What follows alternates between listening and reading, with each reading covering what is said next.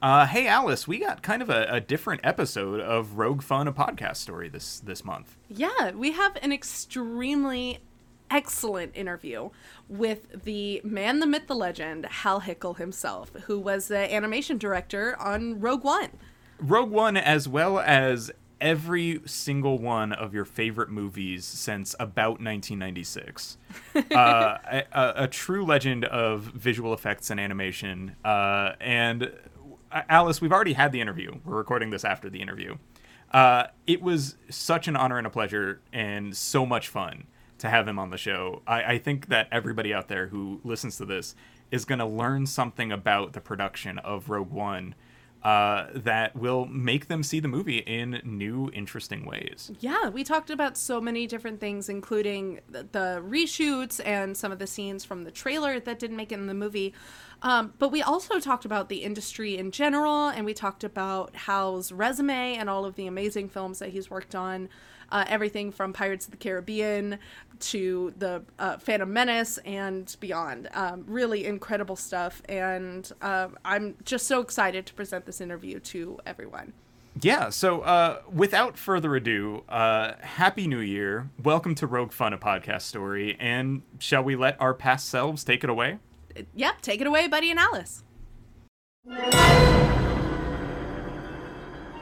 Welcome back to Rogue Fun, a podcast story. I'm Alice White.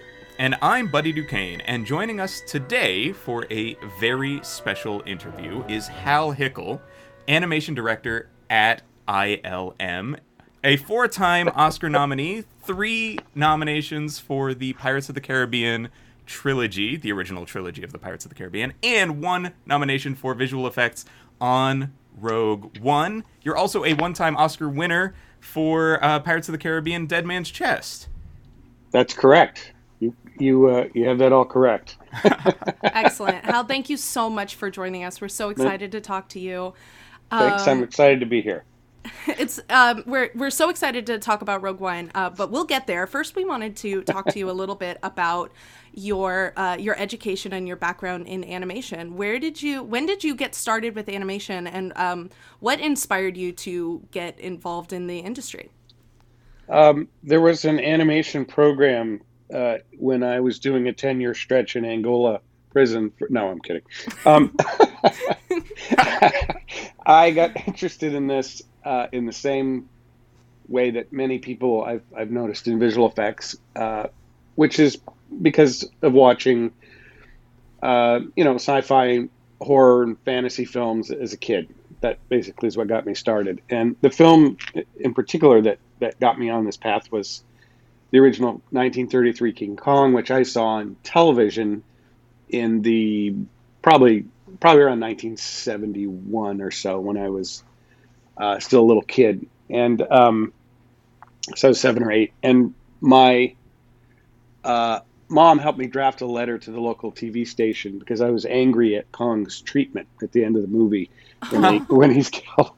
And so I held them responsible, the local TV station, so I wrote a letter. But I got interested, because of that film, I got interested in stop motion animation. And, there's no internet then, and not many periodicals devoted to that kind of information. But there were fortunately 2 good books on the making of the original King Kong. And I managed to find both of them and read them cover to cover. I still have my copies, actually. And so I started making Super 8 films. And then a few years later, in 77, when I was 13, Star Wars came out, as well as Close Encounters that same summer, actually. And both films really kind of cemented my interest in visual effects and expanded my interest in visual effects, because up to that point, it had all been about stop motion and Ray Harryhausen, et cetera.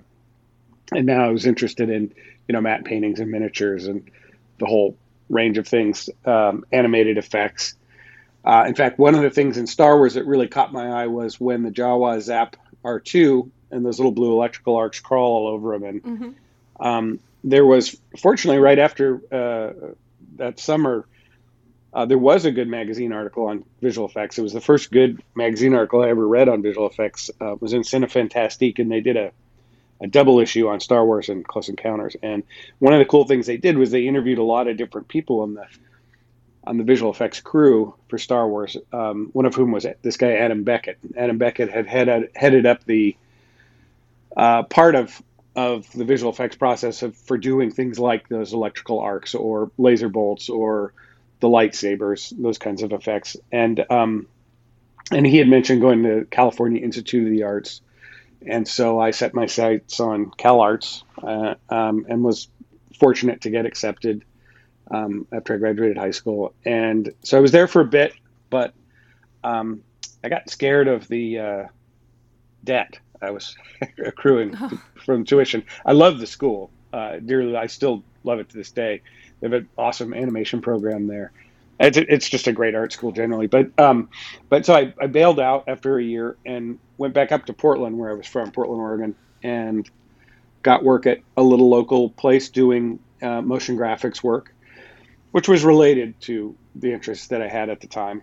And then a few years later, moved over to getting back to my roots, doing stop motion at Will Vinton Studios, which was a clay animation studio there in Portland that did, at the time was blowing up because of an advertising campaign they were doing that were based on these characters called the California Raisins, which were this device for selling raisins, and they sang Motown songs. They were kind of a blip on the cultural radar in the 80s, but they created a lot of work for this studio. And that studio, Will Vinton Studios, has since become Leica Studios, which did Paranorman and Box Trolls and Kubo and the Two Strings, etc. But when I worked there, it was mostly commercial work and some half-hour specials we were doing for ABC that were related to those California Raisins characters. But anyways, so I worked there for 6.5 years, and it was great. It was a small studio, but we were doing, for that kind of work, pretty high-profile stuff, and it was a great group of people, and I learned a lot and really liked being there. And then I got another lucky break. One lucky break was getting into CalArts. Another one was getting hired at Vinton's.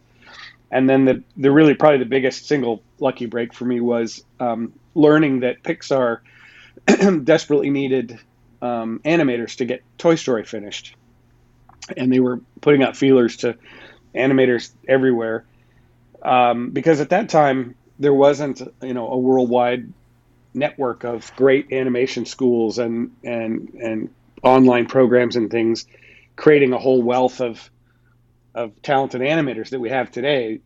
So companies like Pixar were really looking for anyone who could animate characters, and then they would teach them to use their software, which was pretty user friendly. But and I was looking for a way to take that next step, because even though I liked working at Vinton's, my goal was still to get into feature film visual effects. That's what I wanted to do. And Jurassic Park had happened, and so stop motion clearly wasn't going to be the way forward for that kind of work anymore. So this was a very lucky thing for me. So I sent a reel down to Pixar, and I got hired there, and I animated on Toy Story. And then when that film finished, I had a hard choice to make, because Pixar was obviously a wonderful place to be, and Toy Story was, went over really well, and there was going to be a great future there. But I still really wanted to do the sort of Ray Harryhausen thing, the visual effects thing. And ILM was just across the bay, and they were getting ready to do a sequel to Jurassic, as well as more Star Wars films. So I thought, if I'm ever going to do it, I've got to do it now. And I had shots on my demo reel now from Toy Story, which, I figured would help give me a leg up. So I sent over a reel and got hired at ILM, and that was middle of July 1996. And that's it. I've been there ever since. I've been too lazy to leave. So, Wow. What an amazing trajectory, though. I mean, we laugh when you say California Raisins, but I have nostalgic memories of that ad campaign. Oh yeah, like it was really kind of, I don't know. There's something about California Raisins that. Yes, a blip, but a significant blip. And then to be there at the beginning of Toy Story or Pixar, really, right? And just kind of being in that moment must have been just an incredible confluence, of just time and talent and technology all coming together to make something that revolutionized film as we know it. It's so cool. I do have a question for you about stop motion animation, though. Yeah. I have been looking at some of the works that you've been involved in, including Toy Story, Pirates of the Caribbean, Super 8, and also the one that really stood out to me was Pacific Rim. But he's a huge Pacific Rim fan. I am awesome. such a huge Pacific Rim fan. And the feeling that I get from a lot of the visual effects in these movies is that they are immediately believable, that they have a weight to them and a mechanical depth to them that makes sense even in these fantastic worlds. And that's also true of Rogue One, and I promise we're getting to Rogue One. But, you mentioned Ray Harryhausen and, things like Jason and the Argonauts, and it didn't really click with me until we started kind of doing some research and preparing for this talk that a lot of like what we know and love about like Pirates of the Caribbean especially kind of gives me that Jason and the Argonauts vibe, Right. where these characters are being brought to life to have sword fights. I don't know, it never really got like through my head that was like a clear inspiration. But how has claymation especially continued to be an influence on your work? And are you thinking in terms of claymation when you're doing digital effects? Kind of. I mean, I think it's definitely had a big influence on my work. I mean, part of the reason for that is that there's a part of stop motion that's not really related very much to movie visual effects, and that is things like, for instance, Wallace and Gromit, or the California Raisins that we were doing, which is to say that they were highly stylized, kind of cartoony, if you want to use that term, styles of stop motion. But the technique itself has a strong connection to visual effects because of people like Ray Harryhausen, and before him Willis O'Brien, and people after him like Phil Tippett and Jim Danforth and David Allen, for using stop motion as a technique in visual effects to create realistic creatures. And so because of that lineage, and that was the reason I got interested in stop motion to begin with. It was because of that kind of work.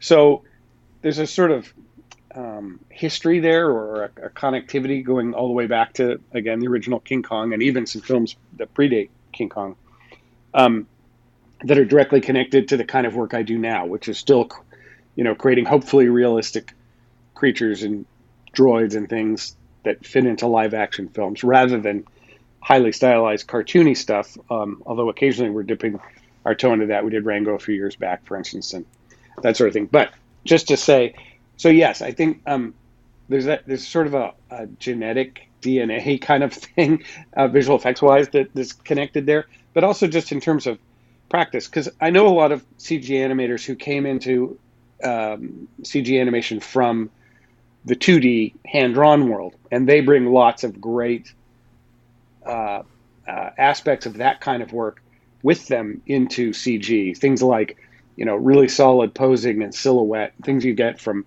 when you're drawing a character in 2 dimensions that are just so important.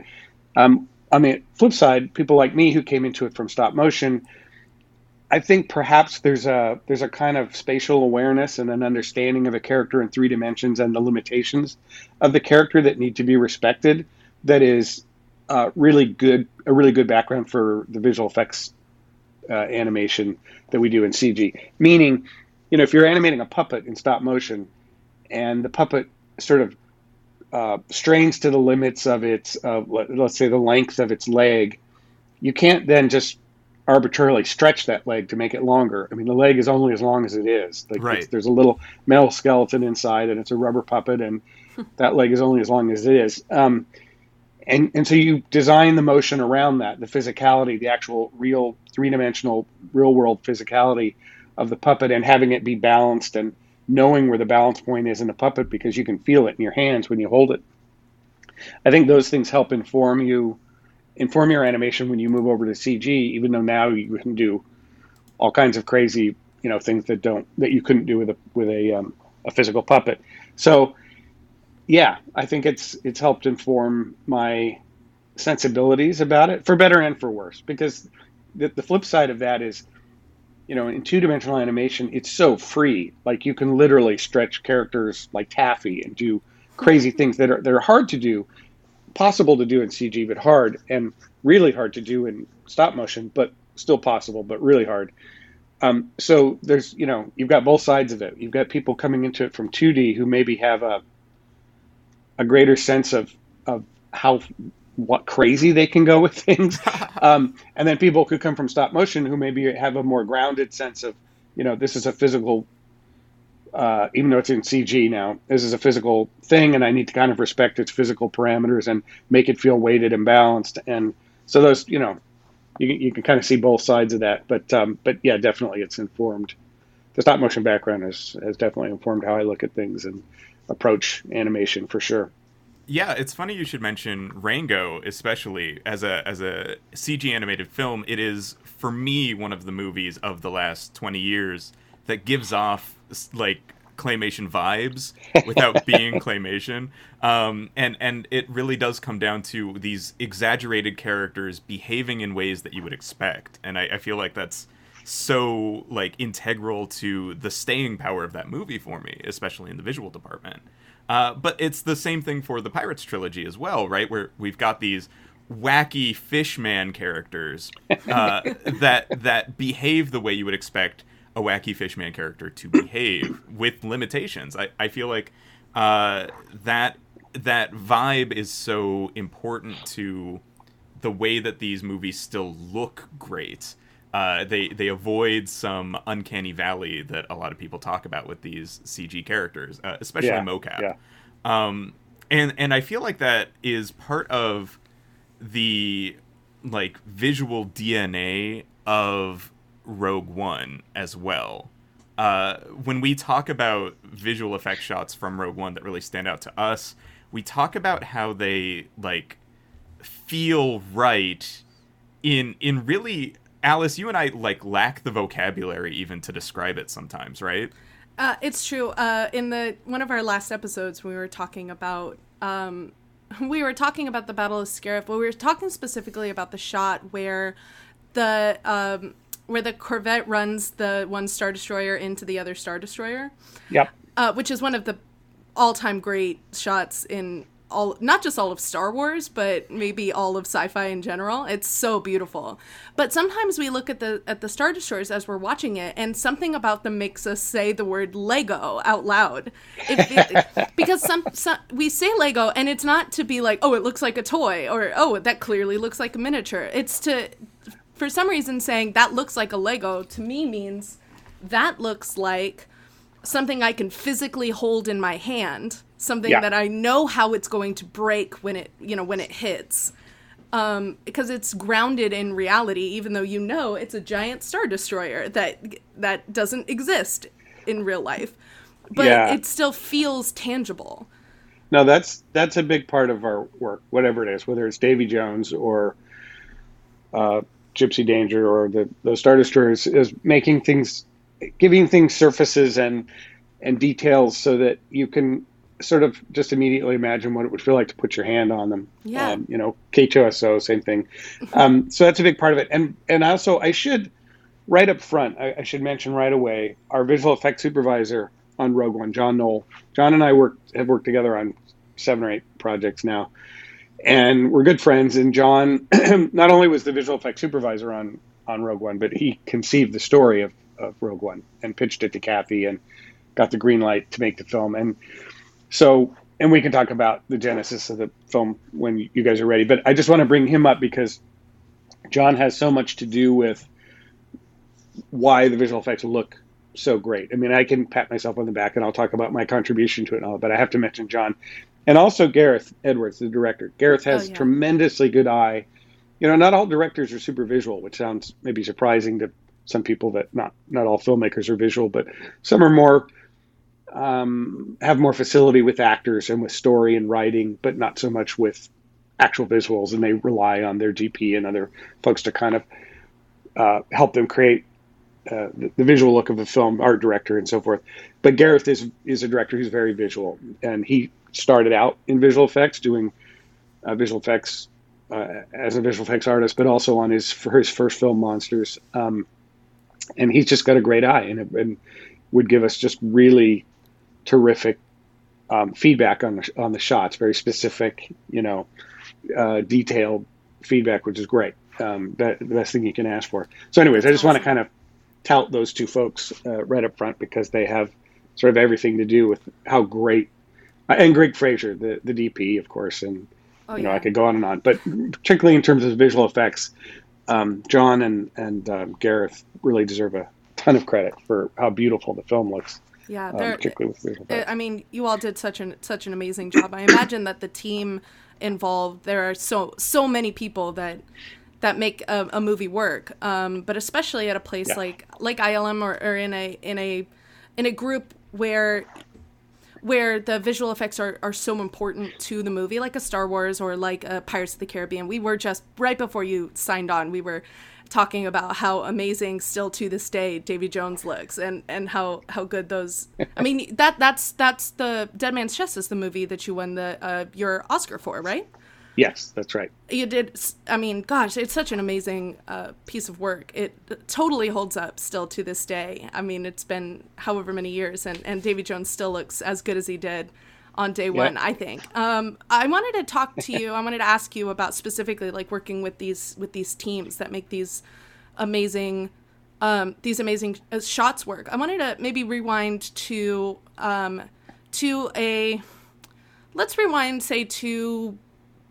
working on The Phantom Menace, which just so happens, I'm picking that one because it just so happens to be one of my favorite movies. I love it. I do love it so much. But I want to talk about, say, you're developing the Phantom Menace, or you're involved in the visual effects department of the Phantom Menace. Yeah. What does a typical day look like in the production department before the movies even come out, when you're still developing ideas for it? What does a day at ILM look like? So it's interesting you mentioned Phantom Menace, because that was only my second project at ILM. So at that time I was an animator. I started the project as an animator.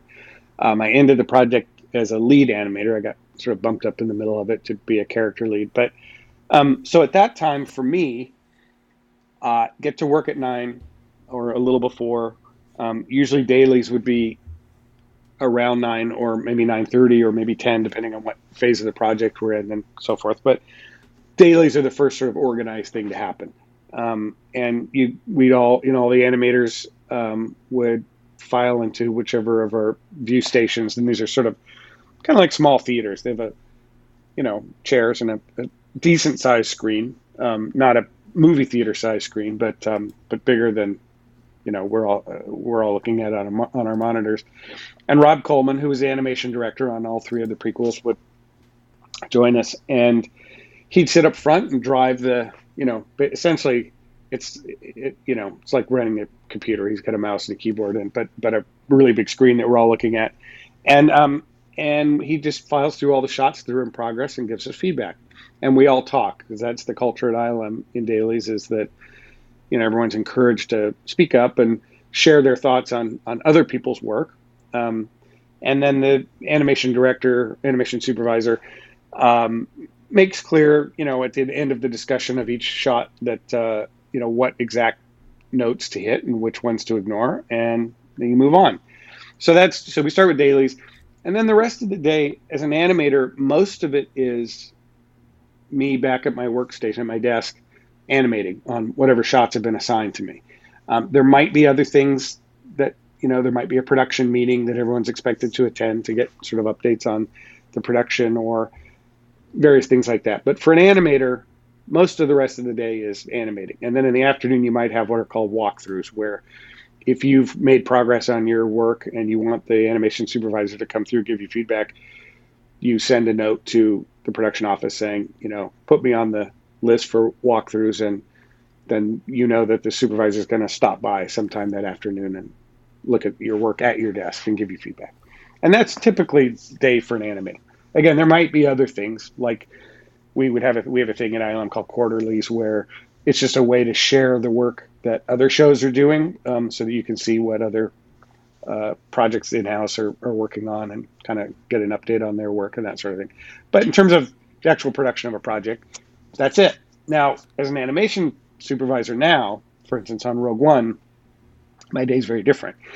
I might have dailies right away in the morning with my animators, and then I might have, or actually before that, I might have dailies with our crew in London because of the time difference. I might have an early morning days with them at 8 or 8:30.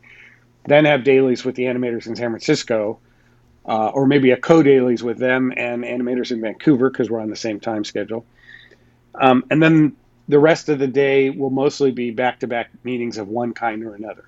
There might be a meeting about a very specific topic, like some complicated character or rigging or visual effects problem that needs to be solved, and we'll have a meeting about it to talk about how we're going to tackle it. And then another meeting that might be a more general sort of production meeting about kind of here's where we're at in the show and what are we trying to accomplish in the next 2 weeks. That's sort of a kind of a meeting. Then there might be a review with the director. Usually those are done remotely because, we're in San Francisco and the directors are often at location or they're prepping a new project or wherever, but they're not in San Francisco. So we do those, again, in these same kind of view stations that we do our dailies in, only now instead of having the whole crew there, we've got the director on a video feed, and the work is up and we can discuss the work via remote feed. So we'll do that. And that's those kinds of things sort of fill up the day and kind of pack the day. So it's a little different now than it was back when I was just animating. It was simpler when I was animating because all I had to worry about was the shots that I had assigned to me. And now, I've got a lot of other things to worry about. But by the same token, I don't have nearly as many things to worry about as, for instance, the director of the film. So, it's all relative. So according to your Wikipedia page, and maybe this is, I know. I didn't write it myself. I promise I did not write it myself. I know that's a silly way to start a sentence, but I'm going to do it anyways. According to your Wikipedia page, it says here that you are responsible for the movement of the Droideka, the destroyer droids, from. Yes. So that's amazing. First of all, they're very cool. I wanted to ask on that line. First, I wanted to confirm that was true, and then I wanted to ask along the same line. Are there any others like specific characters or specific like pieces of not just in Star Wars, but maybe anything else that you're particularly proud of that were like your idea and your like your work? That maybe that stick out like as particular highlights of your career? Well, there's definitely stuff that I take pride in having played a role in. Because film generally is very collaborative. Visual effects is very collaborative, particularly in this age of CG effects. You don't really have people like Ray Harryhausen anymore who sort of did everything. Ray had some help, but largely he was a one-man band and he did it. So it's hard for me to point to things and say, that's entirely mine. But I know what you mean. And there are definitely things along the way that I take, great pride in having participated. One of them you mentioned with the Droidekas. It's a great Doug Chang design. And I used to give Doug grief about it having 3 legs because if you look around in nature, there just aren't any 3-legged animals. And there's a reason for that. There really aren't. But he told me, he said, he when he designed it, his intention wasn't for it to be a walking droid. His intention was for it to be a sort of a gun platform. And so in other words, the 3 legs were really just sort of a tripod for it to stand on. But it was George that said, well, I want to see these things walk. So, so that felt to me. And the reason Rob Coleman, the animation director on the prequels, assigned that to me was because I'm a robot nut. I've got, my desk at work is covered in tin toy robots and things like that. And so and I had done, as the show was ramping up and before there was anything really to animate or do, I had grabbed one of the pit droid assets because for whatever reason, just due to how the production was scheduled, that was one of the few animated characters at the time that was ready to animate and it was a droid. So I grabbed it and just animated some goofy stuff with it.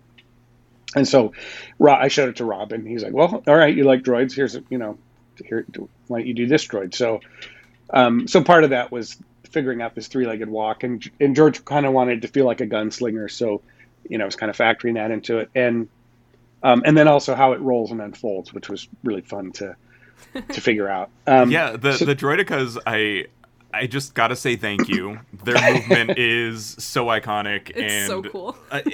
it's weird how much fandom there is surrounding specifically just the Droidekas. Or maybe it isn't weird, but I remember when they were being reintroduced into the most recent Battlefront game, and people flipped when they announced that Droidekas would now be playable. Everybody loves a Droideka. That's awesome. And so yeah, just thank you for that.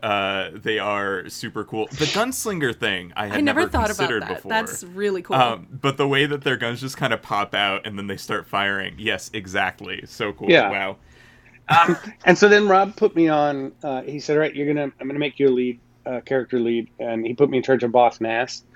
And so Boss Nass was fun to do. He's a big, larger than life character, a great voice behind it, and all those, fleshy jowls waggling back and forth and all that. So, so that was super fun, and that was, and it was, I always, I've said many times that I always call Rob Coleman the nicest guy in show business, because he really is, and he gave me great opportunities, both with that character, but also he on Attack of the Clones, he brought in Chris Armstrong and I as sort of under supervisors, because the shows were so big that he kind of wanted more support, and he urged Chris and I to when we had work to present to George, rather than Rob saying, well, I'll present it, he would push Chris and I in front of George and say, you guys present your sequences. And so I'll always be grateful to him for that. And he taught me lots and lots about being a good animation supervisor. So,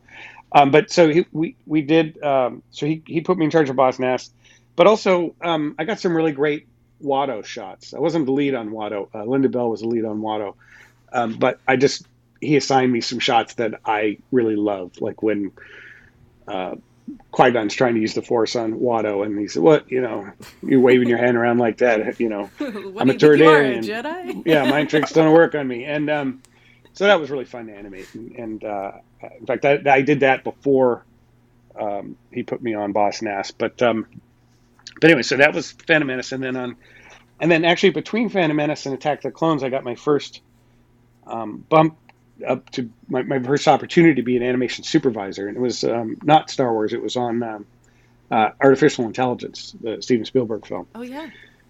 So, I was stressed out and scrambling to to handle this new role as an anim soup, and my son was just born around that time, and so it was it was a very crazy busy year or year and a half.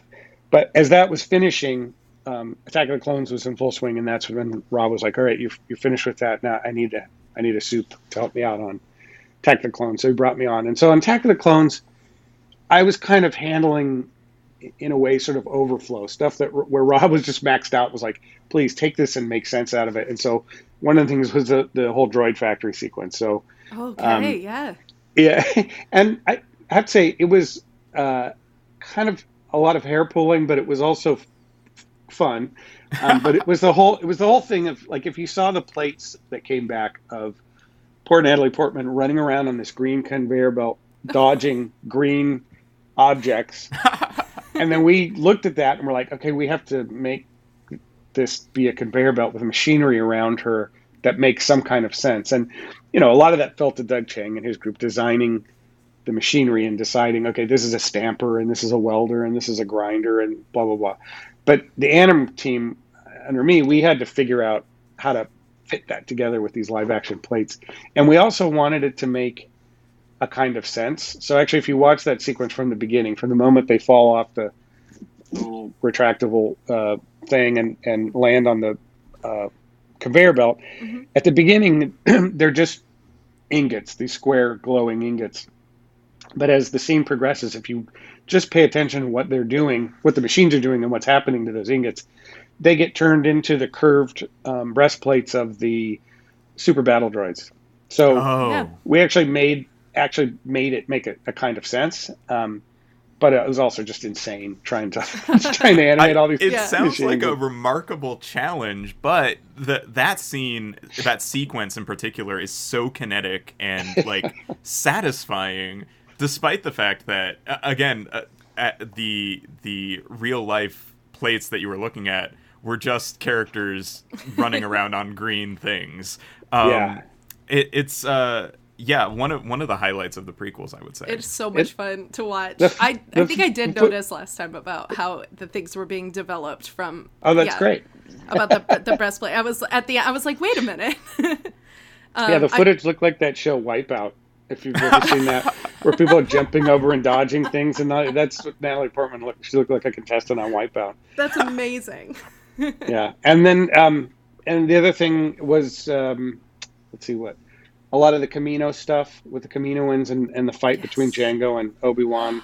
Rob handed that off to me, and then the battle outside of the arena at the end. So the droids, the whole droid army versus the clone troopers outside the arena at the end. So that was thrown at me as well. So it was good fun. It was good, it was good, complicated, crazy stuff to work on. And there was, on every show, you've got stuff that you're jealous of, though, where you're like, God, I wish I was working on that.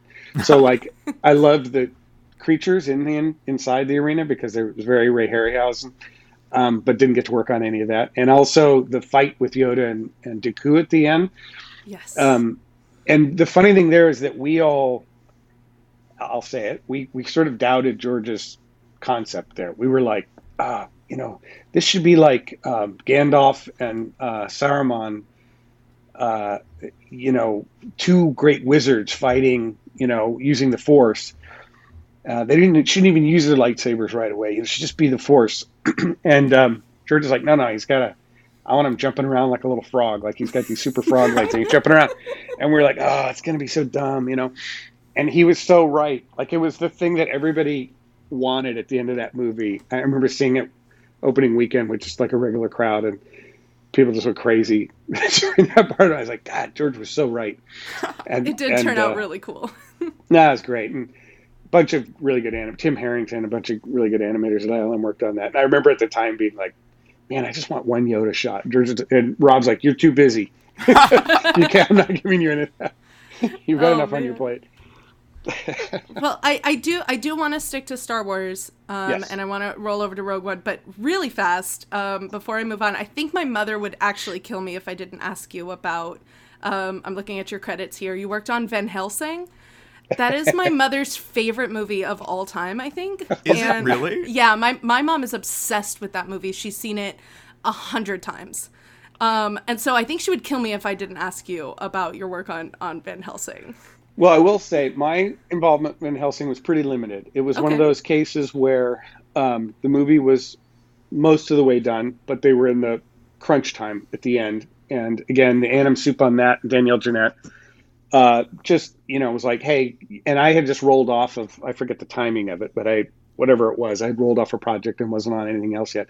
And they're like, could you come on and just take a few sequences and supervise them? So it was kind of some of the really crazy stuff at the end where their characters are like falling and swinging on cables and doing all this crazy stuff. And it's a lot of digital double work. So that was my involvement there. So it was pretty limited. I actually animated one werewolf shot myself just because that, again, I had the bandwidth to do it. And, I unfortunately, I can't, claim a huge role in that film since it's your mom's favorite film. I know. I had to say something because she talks about it a lot. When she's not a huge movie fan, like she doesn't watch a lot of movies, but when she finds a movie she loves, man, she sticks to it. So we still watch it every October.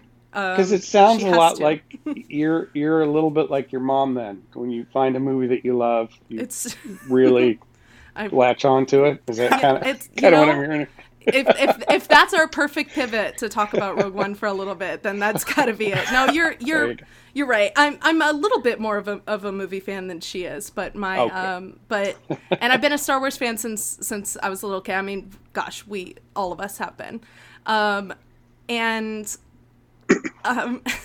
something about Rogue One. Well, just a brief. I wanted to start this show because I saw Rogue One at a very particularly December 2016 was a particularly vulnerable part of my life. My father passed away in early December 2016. So when I walked into the theater looking for something to distract me, and then Jyn and Galen Erso have their moment, a couple of moments throughout the film, I was shattered. Yeah, and, I can understand that. And so something about the movie just really stuck with me. And I kept going back to the theater. I think I saw it 5 times in theaters I kept going back to revisit it. And it has really helped me over the last few years watching it and sitting with it. And now with this podcast, being able to talk to other fans of it and talk through my feelings about it have really been able to help me kind of heal through and grieve through the process of losing my father. But also now we get to, now it's given us a chance to talk to you, and it's given us a chance to talk to, all these super interesting people in the Star Wars community. And to be able to sit down and really examine a movie from, the little minutia of it, it's helped me gain kind of more of a vocabulary on how to talk about movies and to talk to people about movies. Where before I was kind of a casual fan. Buddy here has a master's degree in film studies, and wow. I do not. I was an English literature nerd, and so all of my degrees are in literature, and his are in film and media. So now I feel like by being able to talk to my best friend about this movie over and over again and engage with the community, I've been given kind of a set of a vocabulary and a set of questions that I'm able to ask about all movies now. So I feel like awesome. by sticking to one movie, I have expanded how I interact with all films. It's been really fun. That's awesome. And it's a super fun show to make. And so I guess now we've got to start talking about Rogue One. Yeah. It's required. Rogue One is, as you said, a special movie for both of us, and our examination of Rogue One has been just the wildest of rides, because we have picked this movie so apart to the point where sometimes when you pick things apart, you get sick of them and you start to notice all of the flaws. With Rogue One, we continually uncover new depth and new connections to, say, other things in Star Wars, or new connections to just our lives or geopolitics. And so we would love to hear how Rogue One kind of came to be, as a concept, as a story that needed to be told. This could be one of those great moments where I go, instead of expounding on how wonderful, I say something like, "What? I don't know. Some movie I worked on 4 years ago. What do you want from me?" No, it's no. Nothing could be further from the truth. It's a film that's very special to me too, for a bunch of reasons. I was the perfect age when Star Wars came out in '77. Not only that, I was living on a cattle ranch in the middle of Colorado, dreaming of going to the stars in one sense or another, because I was sort of a NASA nerd at the time. But I was also, as I mentioned before, I was really interested in stop motion and that whole part of filmmaking, and thinking maybe I wanted to go, make films for a living. So one, going to the stars one way or the other. And no family connections or anything like that to the film business. Nothing could be more abstract at the time. But anyway, so Star Wars comes out. So I'm a perfect target for the character of Luke for a whole bunch of reasons. But also, because of the filmmaking behind it and my interest in that. So then, flash forward all these years later, I'm at ILM. So we worked on the prequels. Now, the prequels were not universally beloved when they first came out, as I think you're probably well aware, although they're really experiencing quite a nice moment right now, because I think a lot of people who were little kids when those films came out have a lot of nostalgia for them, and for a bunch of reasons, which really pleases me. It's nice to feel. But at the time, there was very much divided opinion on it. Mm-hmm. So then flash forward a little more, when it's announced that, in the Disney era of Lucasfilm, we're going to be making more Star Wars films. I was telling everyone who'd listened at ILM, hey, I got, you got to crew me on this Star Wars film, this first Star Wars film, because you know, I really want to do that again and have another shot at it. Um, and it had been a while. We'd all had a nice break from the whole Star Wars thing for quite a bit, and so we were all excited to get back into it. But then when J.J. Abrams was announced as the director for Force Awakens, he had already worked with some folks at ILM on past projects. Visual effects supervisor Roger Guyette and animation supervisor Paul Kavanaugh, who were awesome. And just knowing that there was a relationship there already, I knew that I was not going to be the Anim Soup on Force Awakens. I was kind of bummed. I was like, geez, I really wanted to jump back into that.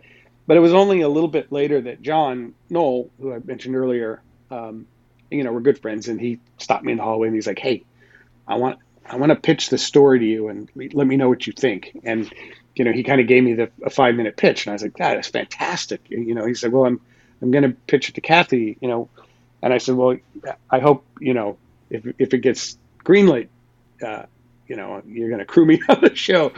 He's like, what? Of course. Yeah. So did get greenlit. And so in a way, I felt it was one of those sort of like, okay, the universe is working in a certain way, and I like the way it's working, because had I been crewed on Force Awakens, I wouldn't have been able to do Rogue One, because they overlapped. And instead I ended up working with John, again, my good friend John, which I love, but also on a project that he conceived, which really tickled me, that, one of our own in visual effects had imagined this film.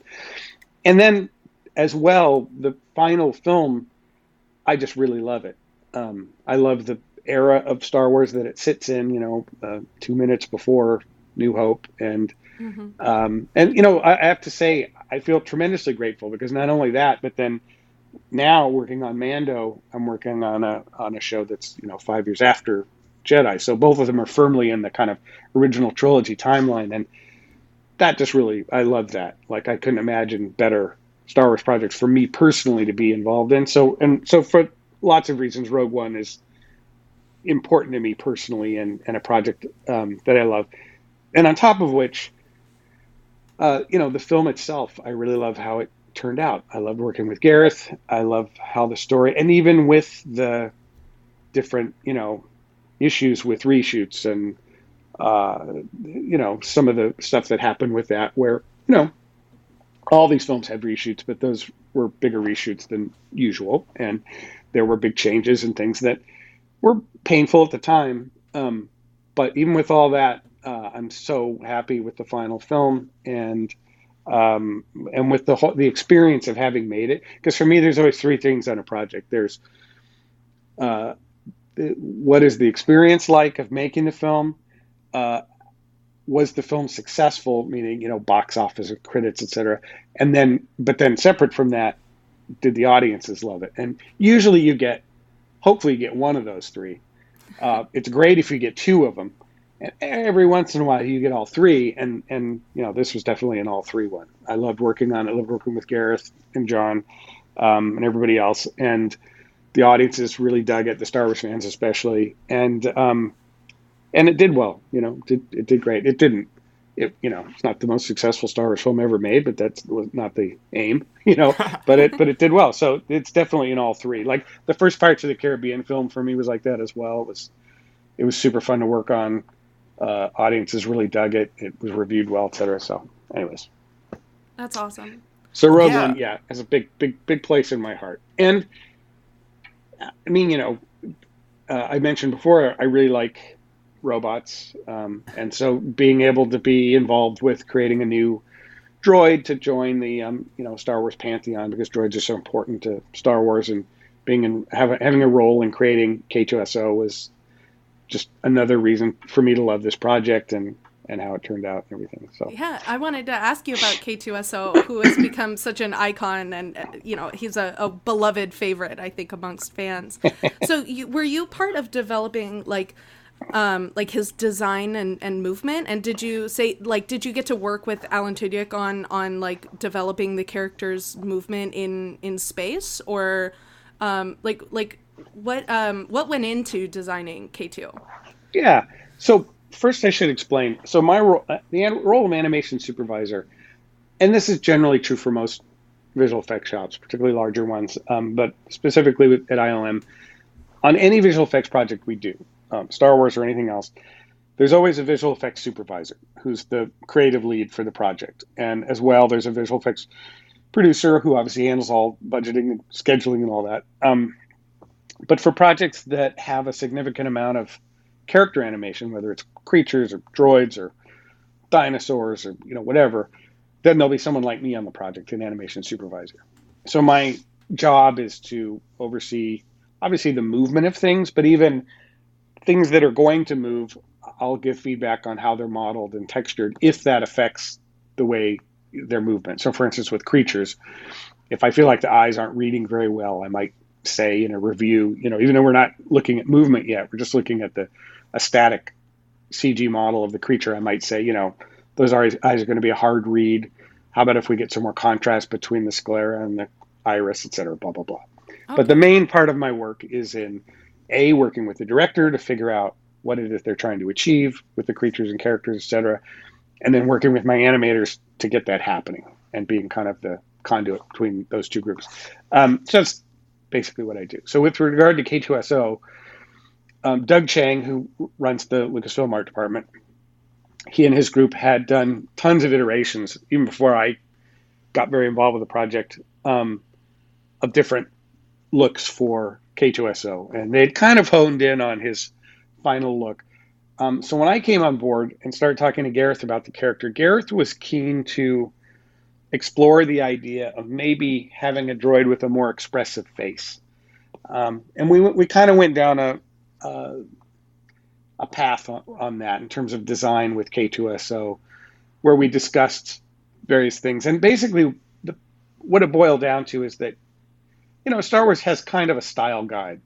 And, it's one part, or, 50 parts Macquarie and 20 parts Doug Chang and, 20 parts Joe Johnson, whatever. But there's a thing, Neil Rodas, there's a bunch of designers over the years that have kind of created this look. And one of the hallmarks of droids in Star Wars universe is that they're not terribly expressive.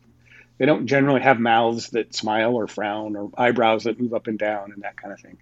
3PO certainly doesn't have any moving parts in his face. I think the droid probably, that EV-99, is that what it's called? The one in Jabba's sail barge that's torturing a droid. Oh, yeah. It had a little moving flap when it was talking. Yeah, that's the only moving mouth I can remember. Yeah, it's about as close as you get. And so that's one thing. But that doesn't mean, as we move forward with Star Wars films, that we shouldn't try new things. And so we were having a discussion and talking about it and trying out and testing things. But I think part of the issue also was that, even putting Star Wars aside for a moment, is that if you're going to have a droid have an expressive face, you have to go quite far with that. Because just having, for instance, a mouth that opens and closes, that doesn't indicate emotion. That just tells you that they're talking. You know what I mean? That doesn't actually indicate that whether they're talking angrily or sadly. It just moves with them. You've got to get a quite detailed mouth to start to indicate emotion. Same with the eyes. You need to have eyelids. You need to have brows that not just move up and down, but can kind of tilt and angle and all this stuff. So, but that said, you could still have a fairly abstract droid face if you look at that movie Short Circuit from the 80s. Yeah. Oh, he had two big eyes, but he had these sort of paddles around the eyes that could angle and move and give you a kind of emotional sense. Same with Wall-E, right? Oh. So anyway, so we had lots of conversations about this. And we try to test, and so for that reason, and because of those conversations, and because of sort of the historical nature of droids in Star Wars, we decided that probably we didn't want to go to something that had a super complicated metal human-ish face. So we never even built that. We just talked about it, but we said no. So then, what we did do was we did some tests where K2 could blink his eyes. He had these little metal shutters, and he could blink them, and you could kind of angle those eyelid shutters in a way that could give you a sense of kind of, anger or sadness, or even sort of being skeptical and squinty and that kind of thing. And we did some animation tests with that. And also the eyes could rotate. They could look one direction or another. Huh. And in the end, we dialed back. We decided not to do the eyelids. They felt a little too, for lack of a better word, Pixar, like a little too Buzz Lightyear almost, Yeah. having these blinks. And you could rationalize them in a robot. They're they keep out dust and they do the same things that eyelids do for us humans. But in the end, we said, no, that doesn't quite feel like Star Wars.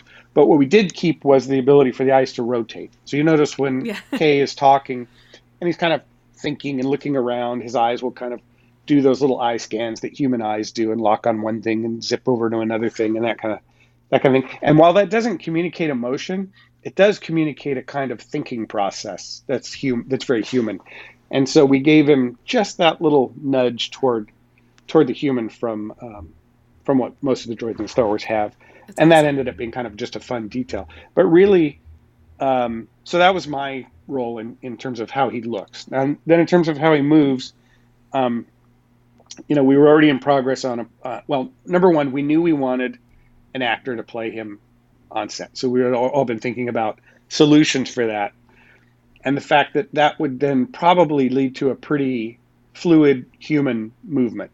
Now, a human plays C-3PO, obviously Anthony Daniels, but because of the limitations of the suit, Anthony came up with a very specific movement vocabulary that everyone's very familiar with C-3PO. The elbows are always bent at a certain angle; they can't really extend very much, and he carries his arms kind of high up, etc. And he takes kind of small steps, etc. So we talked a lot about Kay and what his limitations might be, and we thought, well, look, he's supposed to be this, like, at least in his former life, kind of lethal security droid thing for the Empire. So for that reason, we didn't think we wanted him to be too limited, because otherwise, how scary is that if you have to take little shuffle steps or whatever? You know what I mean? He needed to seem dangerous, or at least possibly dangerous in his former role as an Imperial security droid. So, plus there was an idea too that we would see others of his kind on Jedha patrolling the streets and arresting people. And there's a little of that in the film, but not a lot.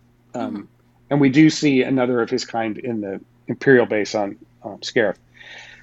And I can talk about that in a second. But anyway, so we knew it was going to be an actor portraying him on set, but we also knew that because of our experience doing Davy Jones, where we're doing a character who's performing the character on set, and we're going to capture their movements, we knew that because Kay was so tall that we needed to figure out a way to get the actor up to the right height so that the other actors would be looking into the performer's eyes and interacting with them in the correct way. And also just to get the stride length right. If they're going to take big, long strides, we want them really take them and not have a normal actor on set and then have to remap that onto a CG character that's much taller. So we worked with the Neil Scanlon's creature group to come up with these stilts that were a little bit like those painter stilts that painters and sheetrock people, when they're putting in sheetrock and they need to work on the ceiling and they put on those stilts that they wear.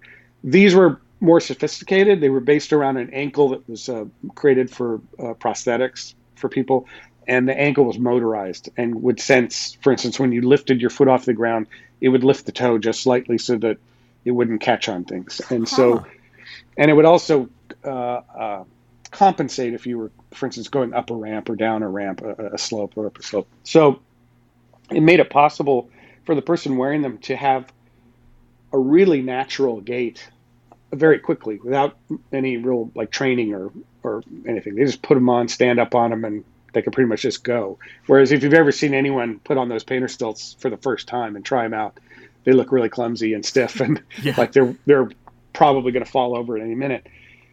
So anyway, so we got the stilts got sent over from the UK over to ILM in San Francisco, and one of the Neil's guys that had built them came with them, and we had Alan Tudyk come up to ILM. This was about 2 weeks before principal photography started on Rogue One, and we had him come into our motion capture stage and put on the stilts in a regular motion capture suit, and then we were real-time retargeting his motion onto a kind of simple version of K2SO, which he could see on these big flat screen monitors that were around him. So it was just like an actor putting on a costume, and looking at themselves in the mirror and figuring out how to stand and hold themselves to best effect. And so he could see himself as K2SO, and he could walk around and decide, oh, it looks better if I don't swing my arms very much or I hold them very stiff. But and he could kind of look at his posture versus K's, because K's is a little hunched if you look at him from the side. But we didn't want Alan to have to walk around hunched. So we're like, no, you can walk around normally, but if you look on the screen, you'll see how that looks on K2SO. And we'd adjust the retarget so that K2SO would look the way he was supposed to look, while Alan could just, walk around in his normal posture. Anyway, so we spent a couple hours doing that, and it gave Alan a sense of how to carry himself and how to move as K2SO. Because on set, he wasn't going to be able to see a real-time render of himself as K2SO. He just had to imagine it in his head. But this couple hours of doing this at ILM gave him, insights into how to move on set and act. And it was part of his process, I think, of just developing the character generally. He was, at that time, he was figuring out the voice and just the whole idea of the character, his sensibility and his tone and everything. So that was part of the process. And then when they would film his scenes on set, I was there for pretty much all of it. I might have missed a thing or two because all the shooting was in London, and so I couldn't be there from beginning to end, but I'd go over for a few weeks and then come back to San Francisco and then come back and be there for maybe 3 weeks and then come back to San Francisco. So I was there for most of Alan's shooting, and, he and I chatted quite a bit about the character and everything. I didn't, the character is his. It really is. Alan, he's amazing. He's done so many great on-screen characters, but also a ton of great voice characters. He's King Candy and Wreck-It Ralph. He's the chicken in Moana. Does the chicken voice all the way through Moana. It's amazing. Guy has such range. Every time I remember that he's King Candy, I get blown away all over again. It's incredible. And he's I'm not going to remember these characters, but in Frozen he's he's oh gosh, what is the character? Duke of Wessel. I think it's Duke of Wessel. The Weaseltown. Wesselton. Well then in Zootopia he's Duke Weaselton. But in Frozen it's some other sort of weaselish kind of dance. It's great. Wesselton, yeah, it's great. I just watched it for Christmas. Yeah, there you go. He's so funny. He's amazing. So it wasn't like I was in there going, hey Alan, I think you might try a little more of this when you're, it's just he would, we'd talk about it, but he knew where he was going with that, and the voice he came up with is just, it's perfect. The scene when we first meet him and they're about to take off in the U-wing and the whole bit that he does with, what are the odds she's going to use that gun on you later? It's hot. It's very hot. That whole thing with his hands.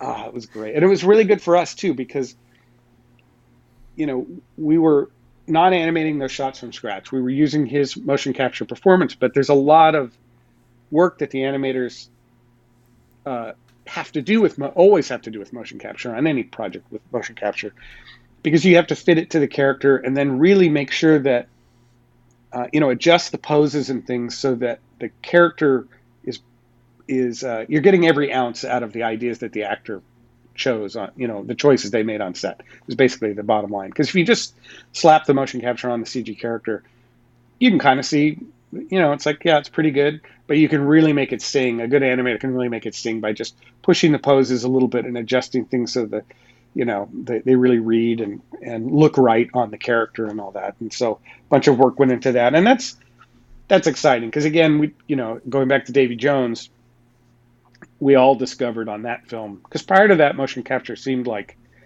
to animators, it seemed like a scary thing that was going to sort of take away their jobs and replace them.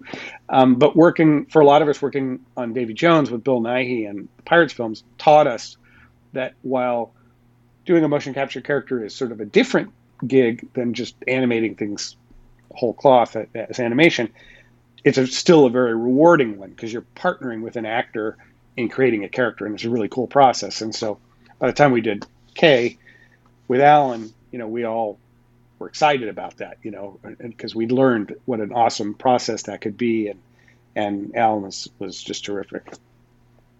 That's amazing. I love what you said about how the eyes move. I know it doesn't, like you said, when his eyes can move around like that, that it doesn't express like a ton of emotion. But the emotion that I get most thoroughly out of the motion of his eyes is sarcasm, Yeah. or when he kind of rolls his eyes a little bit when he's annoyed Yes. at Jin, when they want to leave him behind, when they Yeah. go to Scarif and stuff like that. And he can roll his eyes with annoyance is one of the funniest things. That's an excellent point, actually. That is a communication of emotion, just from the rotation of the eyes. Yeah, rolling his eyes, and which is so a perfect funny. thing for Kay. So It's perfect for Kay, and yeah, I feel like Alan was such a good choice for that, for his range and everything. It's K2 is such an awesome character, and such a wonderful addition, I think, to the Star Wars universe. he is. Yeah. Okay.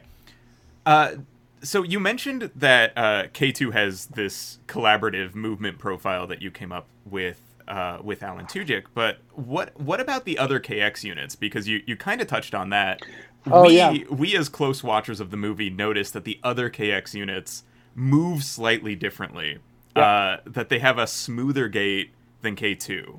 At least that's what we're reading off of it. Nope, that's totally right. And thanks for reminding me of that. Because so when they get into, it's clearest when they get into the Imperial facility, when they're, Cassian and Jin and Kay are looking for the plans, and we see one coming at them and passing them by. And because a couple things. We only had one set of the really high end stilts, right, for Alan to wear. So the actor who's playing that other droid is wearing those. You've probably seen them. They look like a kind of curved piece of spring steel or fiberglass or something. Mm-hmm. And like people in Cirque du Soleil wear them, and they can bounce and jump and that kind of thing. So they had a set of those, or maybe it's even possible that stunt player, they were his own or something. And he had also played one of the K droids in the Jedha marketplace, arresting somebody, and that sets up the gag later when Jin shoots the droid and it turns out to be the other droid. And yeah. But the one in the facility is the one where you can really see the movement. So we had him use his stilts, or the stilts, those other stilts, mainly just to have the eye lines and the general speed of the walk be right for everyone, in blocking the scene.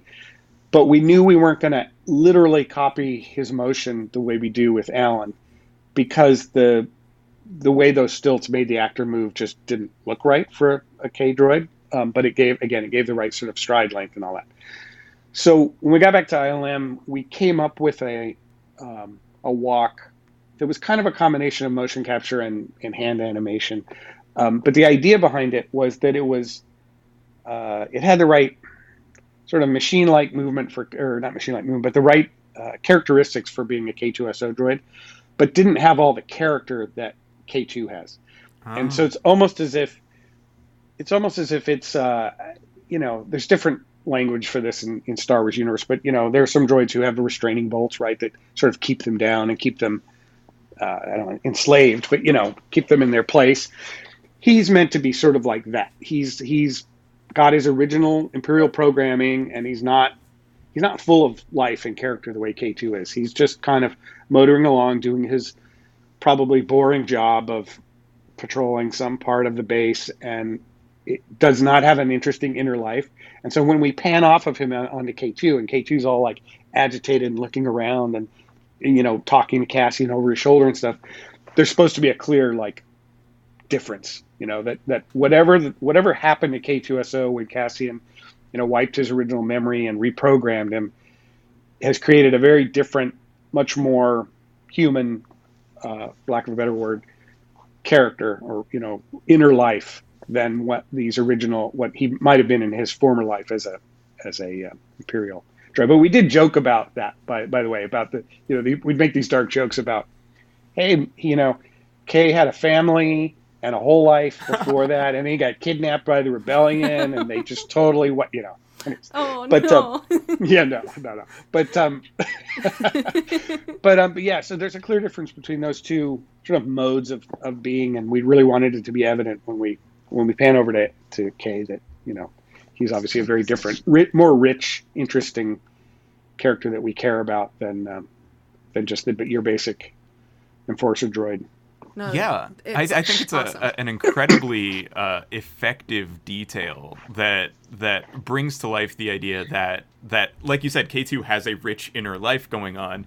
It's funny that it kind of translates to like physical awkwardness almost, where like the droid that is not self-conscious, self-aware, that is just doing what it's supposed to do, moves much more smoothly than K2's kind of plodding gait.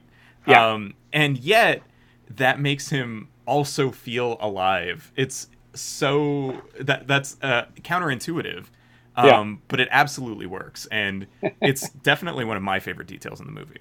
Yeah, it's great. really effective. Awesome. It totally, we noticed it right away, and it makes the characters seem more present in the world, which is awesome.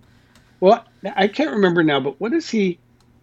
Because we went back and forth on this, and there was a version in the film for a while, and then it was out, and I can't remember ever went back in again. But Cassian says something like, what does he say to Cat? What is it? You guys would know. What does he say to K2 about that droid? Does he say, does that look familiar? Or well, at one point they need to find a map. And so Cassian says, you know what to do. And so they grab another KX unit, and K has to kind of probe his brain for the map. And that's clearly unpleasant for K2. Yeah. Before that whole thing got, and that became a thing when the third act got kind of rearranged. But before that, there was a bit where, in the scene we were just talking about, where they're walking, right, and they see the droid coming the other way. I forget what Cassian said. He said something to K2, like, does that look familiar? Or that looks just like you. And K2 leans in and said, that's a female. but I think that ended up going away. Oh, that's funny. That's definitely not in the film. But it was in the cut for quite a while, but then at some point we decided to. That's really. But it wasn't right tonally for the moment. They were supposed to be tense, and it was too funny. That is something that I did want to ask you a little bit more about. If there's anything you can share, because I know a lot of this stuff is kind of trade secret and not necessarily for public knowledge. But is there anything that was in the film that was of particular interest, or do you think that not having it in the film by the end because of reshoots, because of rearranging the third act especially, that like stands out to you as like, oh, this is significant, this change really changed the movie? I know what you mean. I would say that in the broadest strokes, the end of the movie is very much what you see now. In that, because there was a lot of speculation, obviously, about what was it like before the reshoots and all that, and people have asked, did Jyn and Cassian survive, for instance? Well, no, that was never a thing. Everyone always perished from quite early on in the screenplay process, so that wasn't a thing. But there were some things that were different. For one thing, the Vader scene wasn't in there. So the Vader scene was an idea that Jabez, one of the editors, had when the plan was gelling for what the reshoots would be and what the changes were going to be. He was like, I really think we need to get Vader involved in the action, and so that idea was his, and he pitched it to Kathy, and everyone loved it, and so it got added to the reshoot thing. So that's a difference. But in terms of, again, in broadest strokes, the ending of the film, they still steal the plant. They still have to beam him up to Raddus. They, all that stuff is still what you see in the film. The big changes were kind of simplifying and streamlining in a lot of ways. Like, it used to be that they went into one part of the base to get the plans, then they exited the base and had to make their way to the communications tower. And so that's why in the trailers, there are these scenes of Jyn and Cassian and Bez and Chirrut and everyone running across this beach, getting blasted by AT-ATs, and Jyn's clearly got the plans in her hand there. Yeah. And the reason that's not in the film anymore is because that all went away when it was decided to make the building where the plans are be the same building that the communication tower is. So that whole thing of them having to climb up to the tower, that was all new. But it was it was a sort of, it didn't change the essential story. It just changed how we told it in terms of structure and simplifying some of that action and streamlining it. And that in turn changed, well, what's going on with the folks outside? What are they doing? Oh, well, they're creating a diversion to draw away troops. So those are all ideas that came out of kind of the redesign of the third act. The AT-ATs, everyone remained in, but they became more about chasing, the team that was outside rather than chasing the whole team. And so some of that action changed, and when and where the U-wing crashes and who's in it and that kind of thing, those things sort of shifted around. And as well, K2SO his final moments used to happen at that bunker that some of them get trapped at toward the end. That's still, the bit that's still in the film is, Baz and Sheridan are there and they're trying to get to that switch to flip it. Mm-hmm. That bunker, or one of the bunkers like it, is where Kay used to valiantly die defending Cassian and Jyn as they get into one of those sort of horizontal elevators, those little cars that travel across, and the doors close. And so he's defending them as the doors close, and he's defending them from Krennic, who's just landed with his Death Troopers. That's how it used to transpire. And that was one of the few things that we got actually well into in visual effects. We had animated that whole final moments of K2SO. And it was nice. It was great. And it was a nice scene. It was very heroic. I think I like the new version better, where he's at the interior vault with them and he's defending them there instead from the stormtroopers. I like how that came out. I like the fact that he got to shoot back and pick off a bunch of stormtroopers and so forth, So those things change. Those are the kinds of things that change. But, again, if you step back from it, it's not like, oh, there used to be a version where Jyn and Cassian survived and this, that, and the other. It's like, no, everyone, eventually met their end on the team there. But, I think it improved. I do. There's nothing in there that I go, it was better before when they had this, that, or the other. I think it all improved. I think the not problems, but the challenges it caused for us in visual effects was we were trying to get a leap forward on the big space battle, because those are largely all CG shots. And so those are the kinds of things where we're not waiting on footage to be turned over from editorial, from the director. Those are the kinds of sequences we like to try and get working on early, because, we're not relying on footage for a lot of it, except for the interior cockpit shots. But the problem was, anytime you cut to the space battle, it's interwoven with the narrative that's happening on the ground and has to support that and interact with it. And so there ended up being this kind of chicken and egg thing where the plans were being drawn up for the reshoots and the restructure and what new ideas were going to be in part of that. Meanwhile, we didn't want to completely put the space battle on hold, and we thought we could kind of help with figuring out the narrative. So we were kind of attacking it from that front, and that part ended up being really fun for me, because in visual effects, we're not often tasked with helping with story. Unless there's a clear place for visual effects to help clarify story. But usually that's been settled well in advance, or is being addressed in between the director and the editor, for instance, not so much from visual effects, although we play a role. But in this case, we put together a little mini story group, and it was Pablo Hidalgo and I think Dave Filoni came in and helped us with it, and John Knoll and I, and who else was in it? It was a small group, and we, our original brief was to figure out what should the beats of the space battle be like, but we couldn't talk about that without also talking about what was going on the ground. So it was really fun. We would talk at length about, well, what is Raddus doing? Like, is he fighting? Is he just trying to hold position until he can receive the plans? At what point does he even know there are plans to receive, or that anyone down there, when does Jyn get the message to him, and what is the message? All kinds of stuff like that were not technically visual effects related, but they connected with what we were doing, what we were trying to do with space battle. So that was on one level a little maddening because it was sort of a moving target, but on the other level really creatively satisfying because we just got to dig into all kinds of things that we don't often get to participate and dig into, and in helping to sort of structure the whole space battle. And you'd mentioned early on in this conversation about the Corvette, the Hammerhead Corvette maneuver with the Star Destroyers.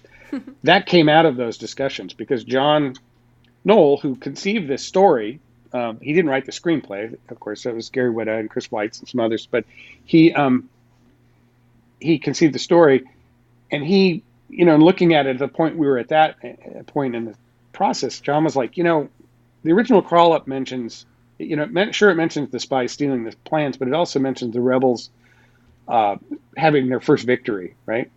Striking from a hidden rebel base and achieving their first victory.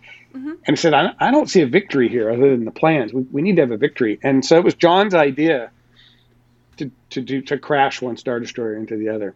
And then that dovetailed with our need to punch a hole in the, that was also an outgrowth of the need narratively to punch a hole in the Scarif's protection shield to get the message out.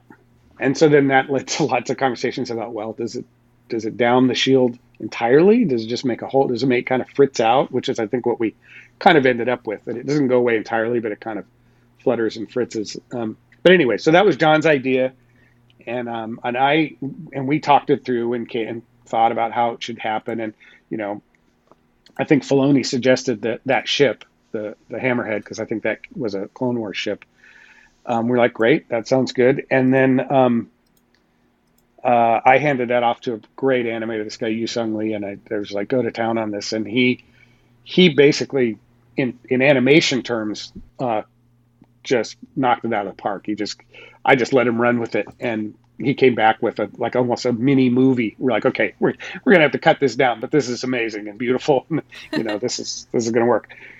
And so the whole space battle is like that. I mean, we came up with lots of great gags. Now, some of it, a lot of, many of the ideas had been explored by Gareth with Third Floor, which is a previous company that worked on Rogue One and did a lot of the early previs for conceptualizing things. So they had conceptualized sort of some aspects of the arrival of the Rebel fleet, challenging the portal, and then getting the portal shutting and causing a few of the X-Wings to crash, and some other ideas like that. Maybe the Y-Wing run on that disables one of the Star Destroyers, I think. Anyways, but because things changed so much later on, we had to kind of not junk all that. We kept a lot of it, a lot of individual shot ideas and concepts, but we had to redesign much of it to fit with the new structure. And so it was just a process of trying to keep what we could from the previs and then come up with new stuff. And it was super fun. I mean, the whole, I remember when they told us that they were going to get some outtakes of Gold Leader and Red Leader, or unused takes, I should say, from New Hope. That was really exciting. And we had to do a bunch of work on that because the Red Leader footage was too underexposed in the blacks. The pilot looked okay, but everything around him in the cockpit was too underexposed. There's no detail in the black. So we had a CG X-Wing cockpit by chance. We hadn't built it for Rogue One. We built it for another project. And so we hit the pilot off the background and put the CG cockpit behind him, but, lit to match. So when you see Red Leader, it's the real archival footage of him, the unused take, but with a CG X-Wing cockpit. And then the Y-Wing stuff was fine, so that just got cleaned up and, color adjusted and everything to hopefully look as modern as possible. But then later in the sequence, when the Y-Wing, it's hard to say, Y-Wing run happens on the Star Destroyer, the woman pilot who's the lead in that, the production had not built a Y-Wing cockpit, a practical one, so she's actually sitting in an X-Wing cockpit. So, okay. So we lifted her off her background and put her over the archival footage Y-Wing cockpit from 77. So So when you see Wow. Red Leader, it's the real actor from back in the day, but over a CG X-wing cockpit. And when you see the woman Y-wing commander later in the sequence, it's her modern footage, but put on top of the archival Y-wing cockpit from Wow. '77. Absolutely incredible. I gotta tell you, this is terrible radio, but I have the biggest, dumbest smile on my face right now. Just this story has, I am not aghast. That's the wrong word because that would be like you're upset. I am just absolutely astonished and so excited to hear your story of the production of this film. I could not believe some of the little changes that you said. But also, I agree that what we ended up with makes so much sense, and that the way that it's interwoven, I can't believe this story of interweaving the moving target, as you said, the space battle with the ground battle, and changing all of that. It's incredible. Similarly bad radio. I have sat here for the last few minutes with my hands in the air, just like silently cheering all of the cool stuff that's happening. I love hearing about the footage that had to change. When you were talking about the shots of them running across the beach, and when you talk about Krennic on the beach attacking their bunker, I remember those shots in the trailer and how amazing those were. Yeah, those shots are legendary in a lot of Rogue One fan circles as like, oh, this is the stuff that was really cool that never made it in. But like, and it was really cool. Like Krennic looks awesome coming ashore in his cape, and he just brings his gun up and he starts blasting. It's always really great, and undoubtedly cinematic. But I think, as I said before, I think the changes that ended up happening were for the best, and all that. And Tony Gilroy, by the way, I should mention, was brought on to direct most of the reshoots and kind of handle that reworking, and he was great. He's a terrific director and did a great job. And although Gareth directed the Vader scene, so I wanted to talk about Vader when you were talking about how he wasn't originally part of it. So was Vader just not in the film at all? Like his scene with Krennic on Mustafar wasn't in it, and the scene. No, he was in the film. He was in the film, and actually, he was in. There were some other scenes that ended up not in the film, although I don't know that was part of the third act rejigger. I think that might have just been other editorial changes. But at one point in time, for instance, there was a scene with Vader and Tarkin on the command bridge of the Death Star. Oh, interesting! Cool. In front of the big screen, and that scene was shot, but ended up not happening. And that was, I think, much earlier on, because, for instance, we didn't do those CG Tarkin shots. We never did them. That scene went away quite early, so that's why it makes me think that was restructuring that was well ahead of any just normal film restructuring stuff. Anyways, but he just never got involved in the battle at the end. He showed up in a Star Destroyer and blasted some things, but he didn't. But that was the extent. We only ever just saw him standing on the bridge of a Star Destroyer giving commands. And Jabez thought, that's crazy. We got to want to see him wade into this, and he was right. It was a great idea. It really is. Yeah, I do have a Death Star question, and let me know if this is too far out of left field. But one of the things that I've always wondered about with kind of how Rogue One is shot around the Death Star, because every time we see the Death Star in this movie is absolutely fantastic. Like the Death Star's scale and its menace and its just visual presence, it's so perfect, spot on. I've always wondered how the Death Star looks when it's jumping in and out of hyperspace. And I've noticed that it's cut around that.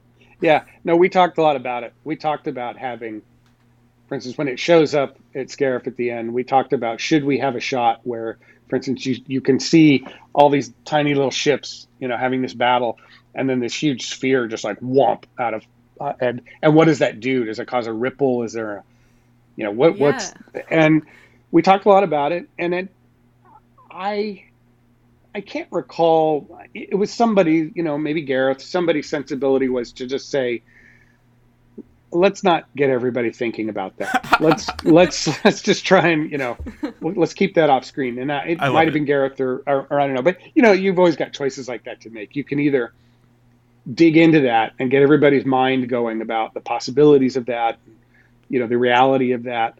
Or you can kind of go, I'd rather they be focused on this other thing, so let's play that off screen, which I think probably was why it is the way it is. But we had a whole, Gareth encouraged us to go through a whole design process because, as he put it, he's like, there's only so many ways you can depict balls in space. That's because true. we had a number of scenes with obviously the Death Star orbiting planets, Jedha and Scarif, and he's like, let's try and figure out some interesting ways to show that. And you asked earlier about what scenes or shots do I really like, and these weren't even specifically animation heavy moments, but one of the scenes I love best in the whole film is the destruction of Jedha. And the reason I like it is twofold. Visually, it's beautiful with the whole eclipse sort of thing happening with the Death Star and the beam coming down and all that.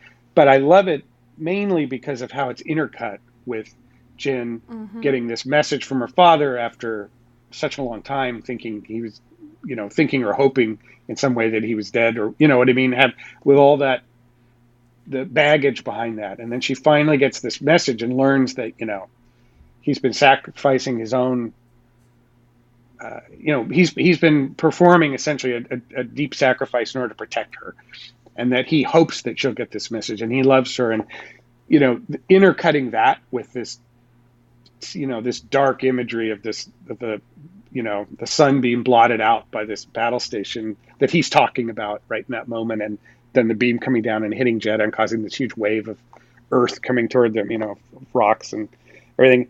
That sequence I just think is amazing. When it was still in previs, it would give me goosebumps, even with just like the temp music and everything. And so I love that sequence. But that whole bit of the Death Star coming into position to fire on Jedha was an exercise in figuring out great ways to show off the Death Star and to show it in orbit around this planet and to find new kinds of visual ideas around that hadn't already been done in New Hope and, et cetera.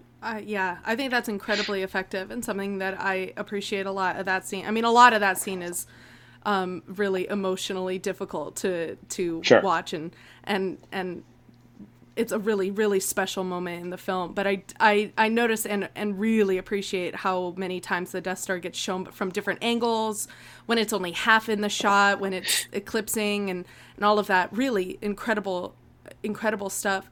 To talk about the Death Star and specifically in that scene, do you think that this might just be like maybe a script or story moment rather than a visual one, but do you think it was important or intentional visually to convey the Death Star, both in that moment and in Jyn and Cassian's final moments on the beach, kind of to depict the Death Star as like another child of Galen Erso? Like this is Galen's other kid coming out to attack Jyn or to target Jyn and her father.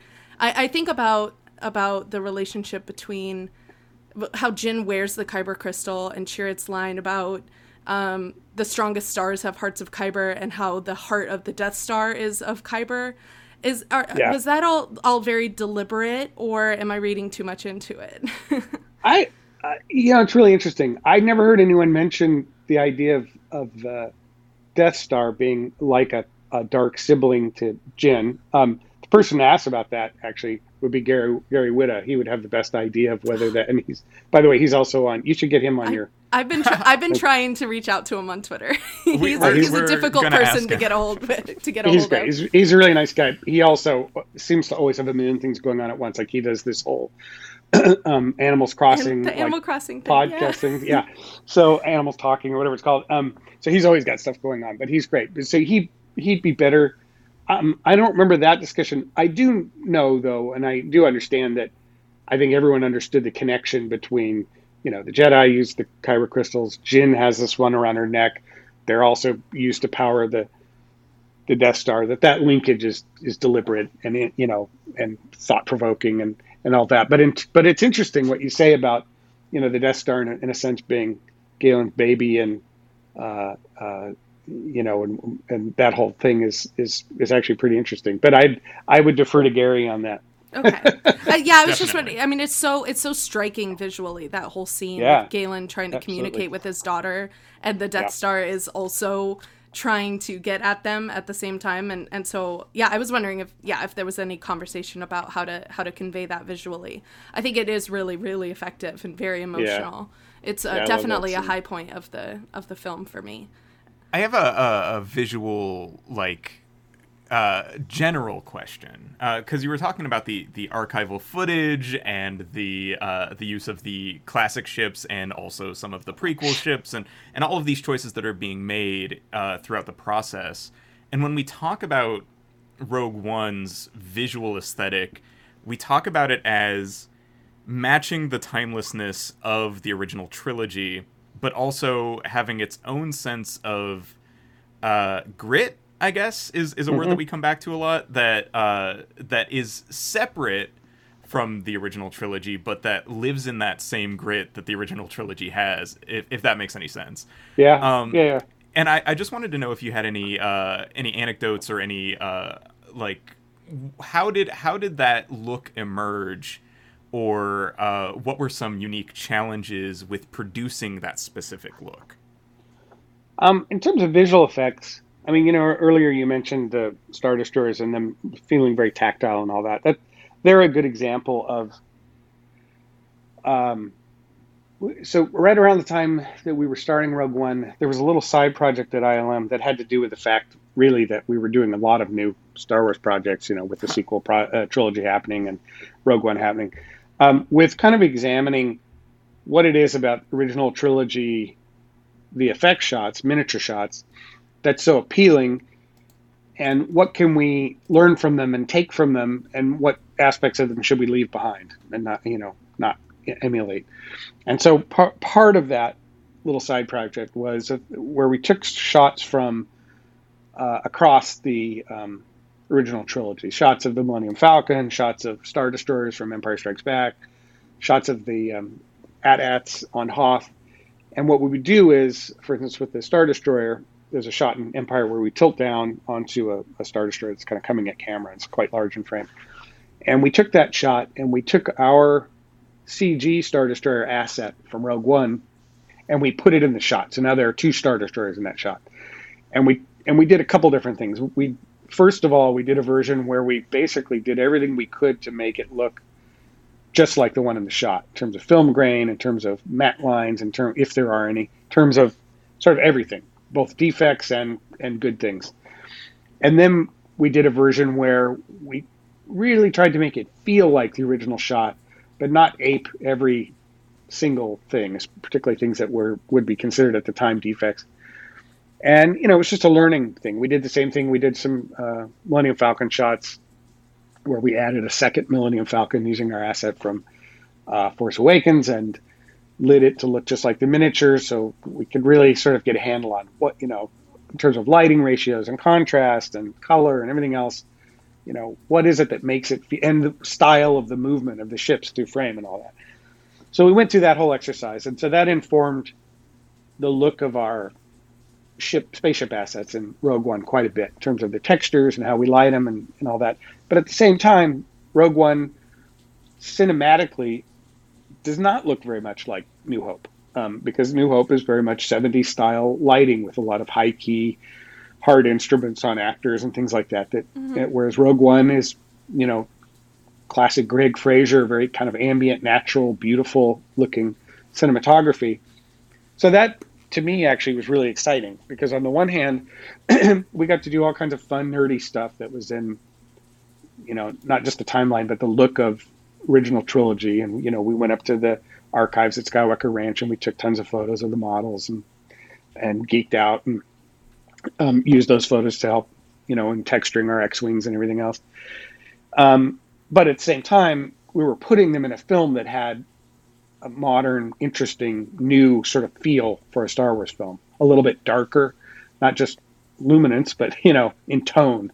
And so, to me, that was like best of both worlds. It was like, on the one hand, we're getting to do something kind of fresh and new with Star Wars, but at the same time, we're getting to play with all the toys from my favorite part of Star Wars. Like the Yavin base that they built in the Cardington sheds over in the UK which are these huge blimp hangars in Cardington, and they in fact they shot an exterior of the Avon base back in 1977 there, but they didn't build the interior of the base there. They built it at the studios where the film was shot, the movie studio. But we built our Yavin base inside one of those blimp sheds, and it was just an enormous set. It had, 2 full-size X-wings and then a bunch of other background sort of flats, that painted flats, just like they'd done in 77 actually, to make it look like there were more ships. And then we did even still more digitally, but the set itself was just huge. Wow. And so that was, for me, just tremendously exciting. I was like, I just loved it there. And there were, tons of droids rolling around, and Gonk droids, and the Gonk Chopper was there, and it was so fun. But anyways, just to say, so, all the departments obviously contribute to that. There's Doug Chang's art department. There's the art director in the film. There's Neil Scanlon's Creature Shop. There's us doing the visual effects and post-production, everything. But all trying to get at that gritty, used universe, original trilogy feel, but with this sort of overlay of Greg Fraser's very modern cinematography, and Gareth's, as I said before, he's a very visual director, and he had very specific ideas about loads of things in the frame. He's not somebody to delegate that stuff, and so.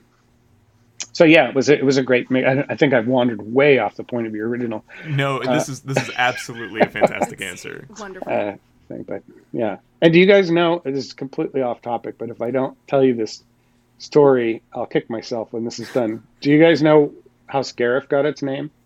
Is that known? Oh no, please! I gotta know now. It's awesome. So when Gary Whitta was working on the screenplay, and it was very early days on the project, and he and Gareth both had offices next to each other at Lucasfilm here in San Francisco, where ILM is. And Gary says to Gareth, he's like, you know what, we need a name for the Imperial planet where they're building the Death Star, and it's your turn. You got to come up with a name for this, basically. Oh, wow. He tells him. So Gareth is like, okay, he's thinking about it, and he goes off to the Starbucks in our little campus. There's a Starbucks, and he comes up to the counter, and they ask you your name, right, so they can write it on the cup. And Gareth's got this northern British accent, which I won't attempt to emulate, but he's kind of soft spoken. And they say, a name, and he says, it's Scarif, and so they write Scarif on the cup, Skarif. And he looks at it and he's like, all right, that's great. Okay. Oh my gosh. So that's how Scarif got its name. That's incredible. That's incredible. That's filmmaking. Oh yeah, the thing about Rogue Fun that keeps bringing us back is that it feels like everybody involved was just so personally involved, if that makes any sense. Oh yeah, yeah. And that just such a mundane inspiration, but such a powerful one, I think is. It's wonderful. It's and Gareth, name. I mean, he tells this story at the Star Wars Celebration before Rogue One was made, about when they first introduced him to everyone as, here's the guy who's going to direct this film.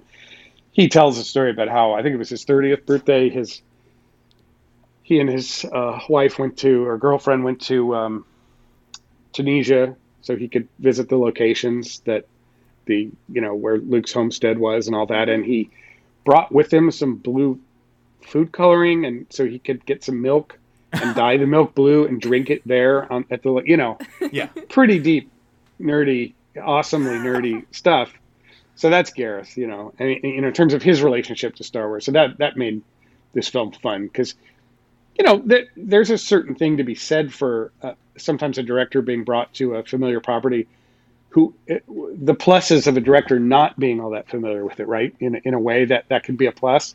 But Gareth is the other version of that, where the director is deeply connected to it, and for that reason, it makes everything way more awesome. And so he's the good example of that for sure. That's amazing. That's absolutely wonderful. Yeah, the love and care and joy that goes into making a Star Wars movie, I think, really comes out in this movie, despite how sad it is and how emotionally heartbreaking that it is throughout. It's the details, it's the little things that really shine through and kind of capture the spirit of Star Wars. There's a reason that I think that the movie is almost universally loved, at least in the Star Wars fan. At least on Twitter, you see people fight about the prequels and they fight about the sequels. Everybody has very powerful opinions. But Rogue One seems to be writing this nice middle ground where everybody, even if they don't, some people are like, oh, I don't care about the film as a whole, but I really like this part. I really like this, how it filled this hole, how it, everybody has something nice to say about the movie. And I think that really shows in the production. That always made me very happy because I don't enjoy getting, ending up in the crosshairs of some argument or other about, different things. And I recognize that those arguments are out there and people are passionate about the films and all that, but I don't. So it's always, made me very happy to have been involved. I have to say, same with Mando, where it's largely pretty positive reaction, not a whole lot of consternation and we're arguing. Huge fans of Mando. Oh, good. I mean, we're huge fans of everything. Like I said, Phantom Menace is one of my favorite. It's in my top favorite Star Wars movies for sure. I'm glad. There's nothing ironic about it. I love the Phantom Menace. No, it's good. No, I said, it's really enjoyed a renaissance in terms of fan love. That's made me really happy. I'm pleased as can be because we were at a really good age for the prequels when they came out. Definitely, we were heading into our teenage years when the Phantom Menace came out, and so So I mean, I've always loved them, and I love that they've kind of are making a comeback. But I have yet to see a Star Wars that I didn't like. So that's great. Speaking of Mandalorian, because we have you here, and we would be absolutely remiss not to ask a few questions. Can you tell us what happens in season 3? I'm just kidding. Sure, let me lay it out for you. No, I can't. The question that really springs to mind for me, knowing what I know about your background and based on this conversation, is quite infamously there was a brilliant example of stop motion in season 2. With the crane, right? Yep. And I was wondering, like, were you involved in that? Did you supervise that? And what else about the visual effects styles of Mandalorian have you really felt stood out to you? Well, we actually had a tiny little bit of stop motion in season 1 as well. We so the whole backstory is on the season 1, we were digging into doing the blurgs, and and the blurgs first, I know the name itself just conjures laughter. No, we love the blurg though. Yeah, and they first appeared in, was it Ewok Adventure or Battle for Endor? One of those Ewok specials from the 80s. Yeah. And at that time they were done in stop motion, and Phil Tippett had done them, with his team. And so when we're getting ready to do the blurgs in CG for season 1, Jon Favreau was saying, well, maybe we should look at stop motion for these guys. And for a lot of technical reasons, it seemed like that might not be quite the right solution, just because there was so much human interaction with them. You could do that with stop motion, but it's harder. It makes everything harder. But what we did think was that it would probably, if everyone was game to try it and the production could afford it, and, people always have to budget these things out and discuss it, but that it would be a good style guide for the CG animators to have some stop motion to look at, and that we might even use some of the stop motion in the show. We'd have to see. So at that point in time, two things. Jon Favreau had a relationship with Stupid Buddy Studios. They do like Robot Chicken and a bunch of stuff, and he was already working with them. If you've seen the show that he has, the cooking show that Jon has, he does their little interstitial moments that are stop motion, and they do those. So he was already working with them on that. At the same time, Doug Chiang in his art department at Lucasfilm was working with Tony McVeigh in doing hand sculpted maquettes of creatures on the series. And Tony goes all the way back to Jedi and before, and he sculpted the original Salacious Crumb and a bunch of great creatures over the years. So Tony had been involved with the design, the new design of the Blurg, and so Doug tasked him with building a stop motion puppet. So Tony designed it, and I don't know if he machined the armature himself or if one of the other folks around who does that work did that, but Tony sculpted the puppet and cast it in rubber and the whole thing, painted it and got it all ready, including a little quill riding it. Oh, wow. Oh. And so that was sent off to Stupid Buddy, and we kind of gave them the brief on the creature. And so they did a few different animations. They did like a walk, and they did a run, and they did a keep alive where it's just kind of standing there, snuffling and whatever, shifting its weight. And so we got those back, and we looked at them, and we thought, it's beautiful animation, and it's really charming. It might not quite fit in, might not quite dovetail with the live action, the sort of modern CG effects live action thing. But we did keep one.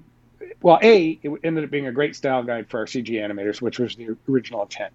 Because everything you do in stop motion, you don't get anything for free. You don't get any movement for free. You've got to, move the puppet and pose it for each frame. Shoot the frame, then incrementally move it a tiny bit, shoot the next frame.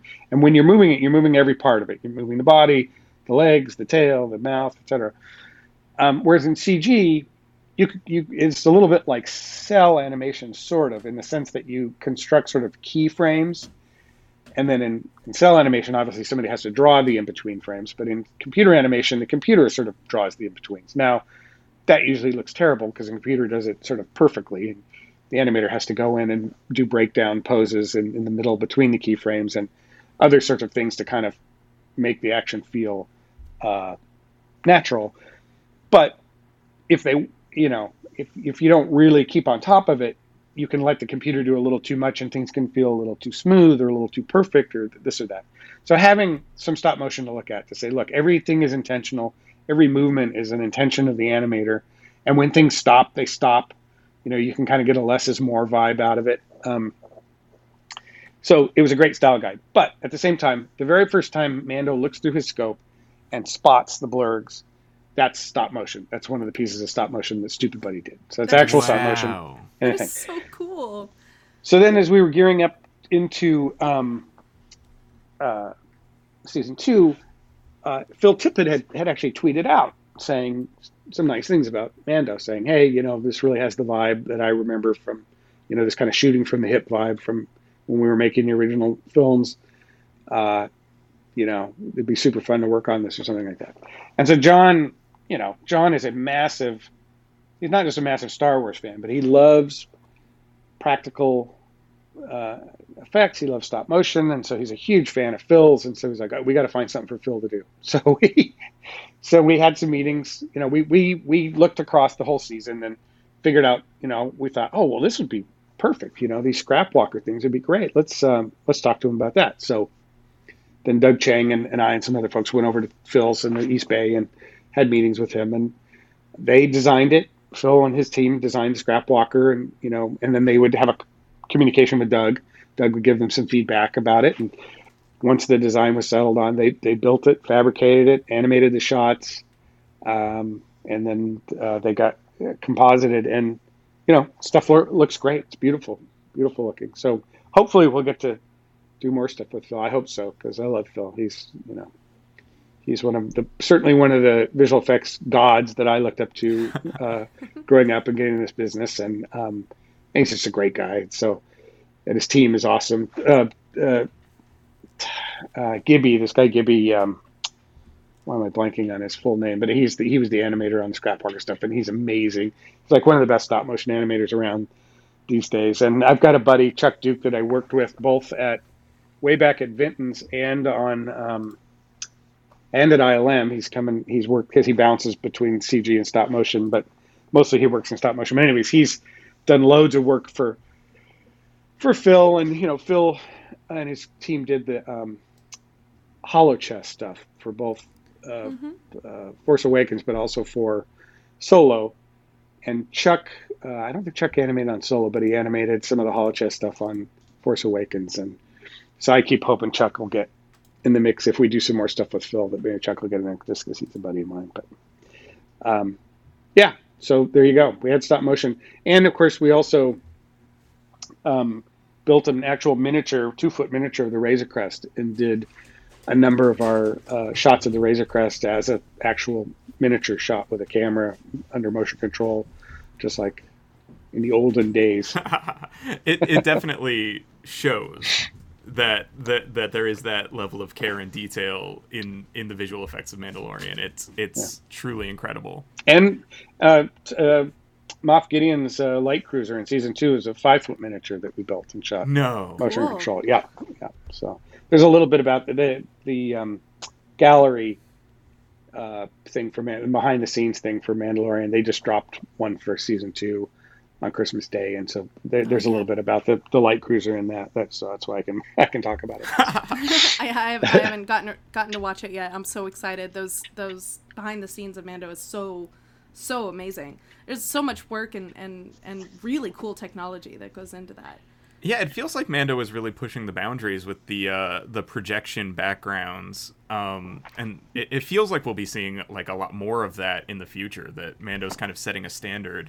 Yeah, yeah, for sure. The whole LED screen volume thing is, people ask me, is it going to change how movies are made? It's like, well, not all movies. I mean, it's not suitable for everything, but for things that it's really good for, it's great for. Like, Star Wars, you're trying to do a Star Wars TV series and you need to have all these alien environments and fantastical, places that you can't get, you can't go and shoot on location.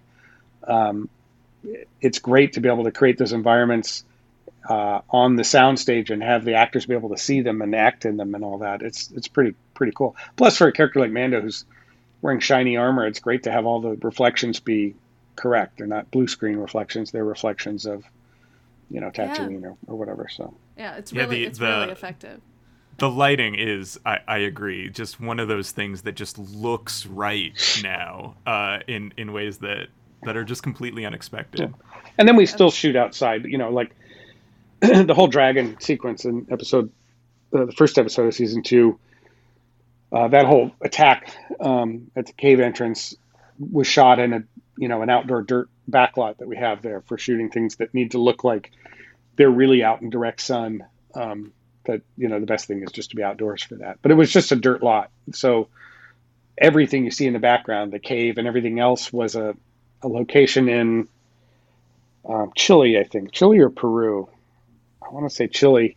That we sent a team down to just shoot like drone shots and photogrammetry of like a real location, and then we created all that digitally after the fact. Wow. So, and same with the.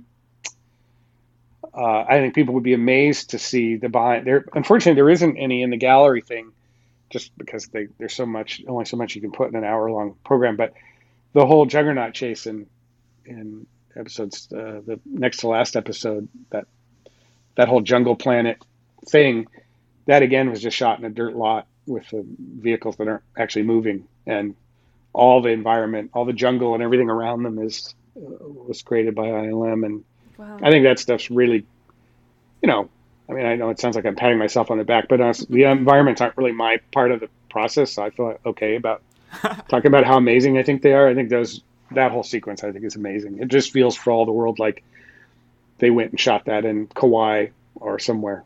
Yeah. Like you'd see for a Jurassic film where they actually go to Hawaii and shoot all that. And honestly, if it wasn't a TV show, and if COVID hadn't been looming toward the end there, making things a little dicey, they might have sent a team to Hawaii to shoot at least background plates.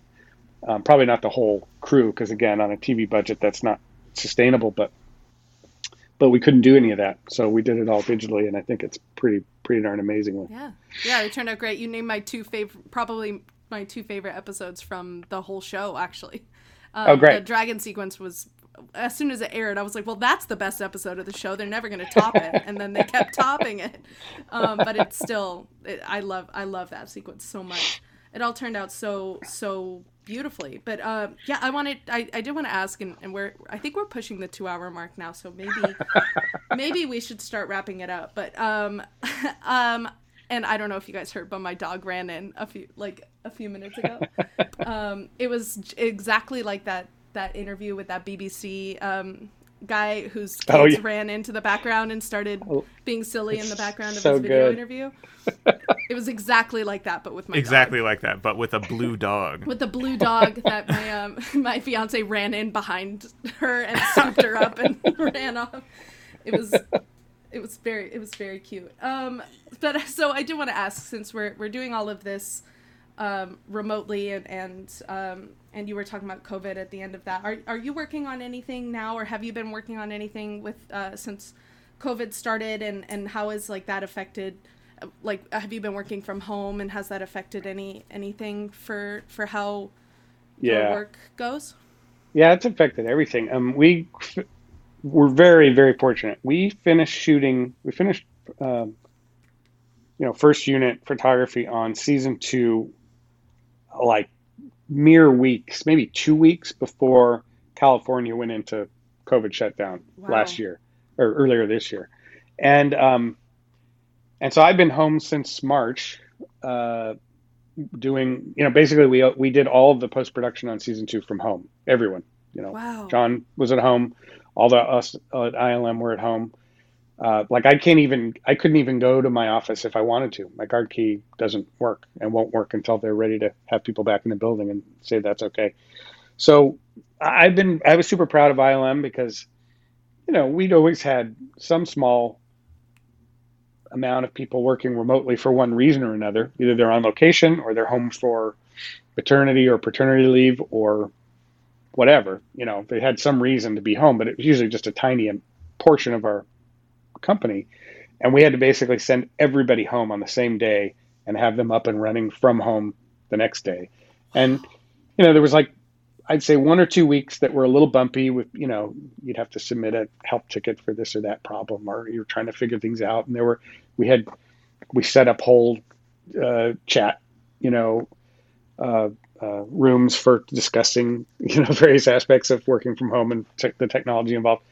But it got smoothed out really quickly. Like our IT folks are heroes. And so we did all the post-production on season 2 from home, which is remarkable. And I'm proud of everyone and everything, but I really miss going into work and having dailies and seeing people. And what I really miss is being on set. Now, so far it hasn't affected that because I said we wrapped shooting right before the shutdown. So it didn't prevent me from being on set for season 2, but going forward, I think things will be a little different for a while yet. And so for the projects I'm on now, we'll have to see how much I can be on set because it's just a whole rigmarole. You've got to go down and you've got to quarantine for a couple of days, you'd be tested and blah, blah, blah. So it has to be really, really important rather than, hey, we've got some back-to-back meetings. It would make sense to have you come down. Why don't you fly down on Tuesday and fly back on Wednesday afternoon?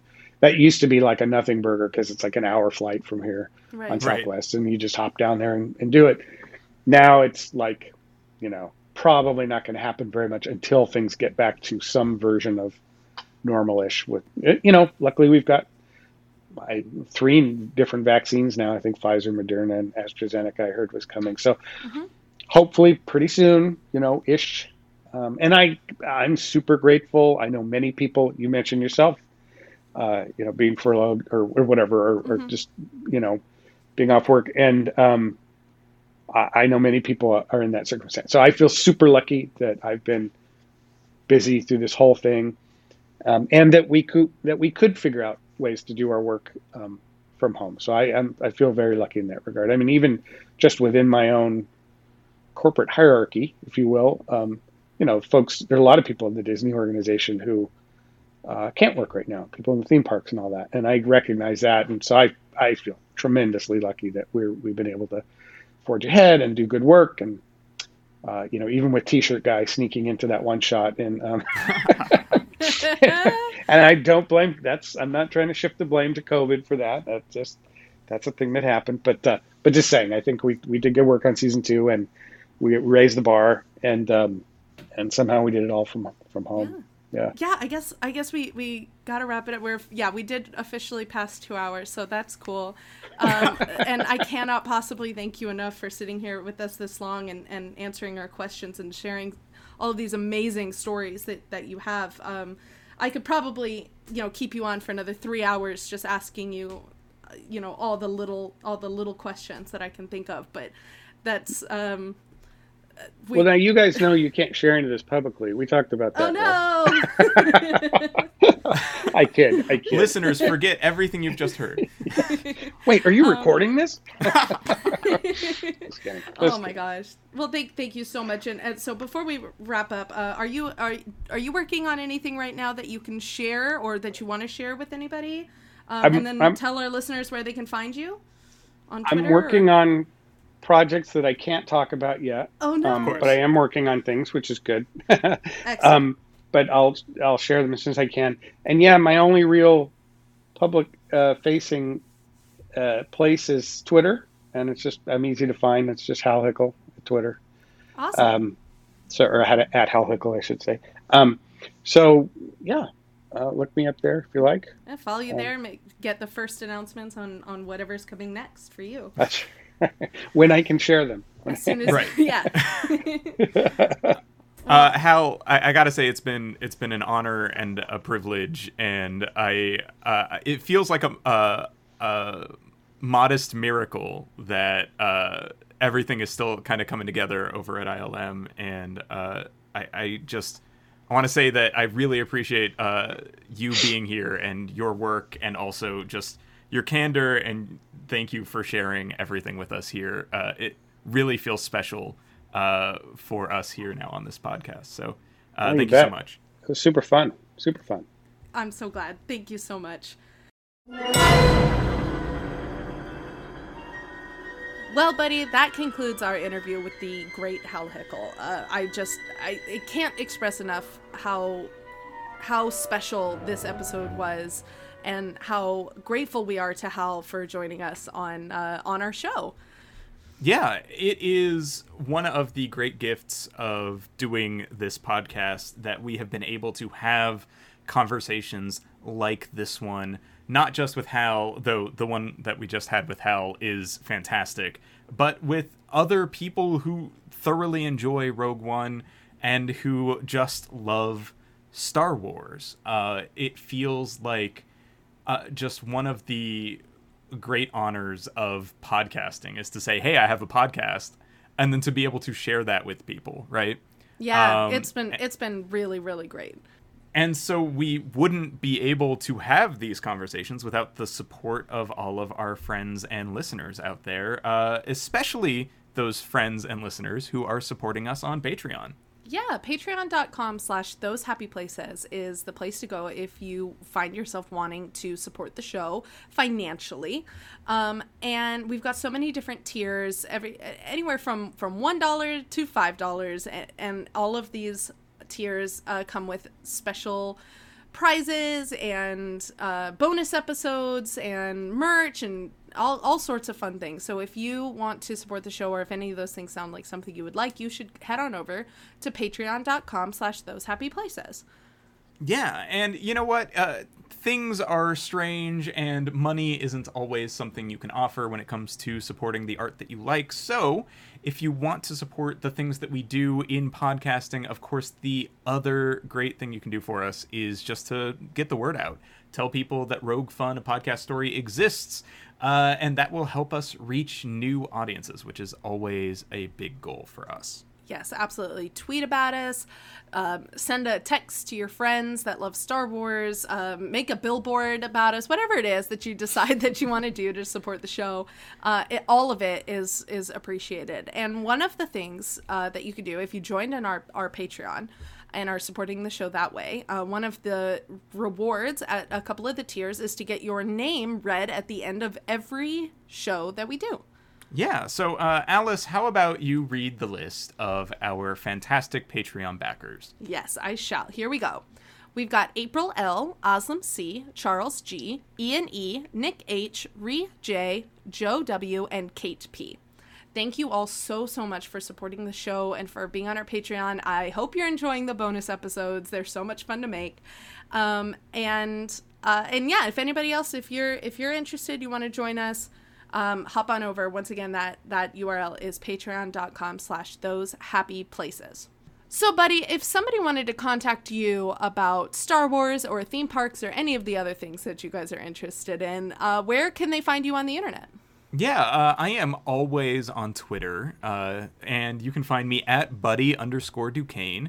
Duquesne is spelled Duquesne, and it's just a fantastic place for all sorts of conversations about, all of our many interests and levels of expertise. Alice, where can people find you? Yeah, you can find me on Twitter, Instagram, or on TikTok at AliceWhiteTHP for Those Happy Places. Yeah, and if you wanted to find the show, you could always find it at Rogue Fun Pod. And we also have a Discord server, and you could always look for a link on one of our Twitters to join us there, where we talk about our various and sundry podcasts. Alice, we actually just started a new podcast. That's true. We are deep into making a new show, which is called Greetings from Cyberland, which is a lovingly critical revisit of the hit musical and movie Rent. It's been so much fun to research and prepare, and the first episode is out and available, and it's really good.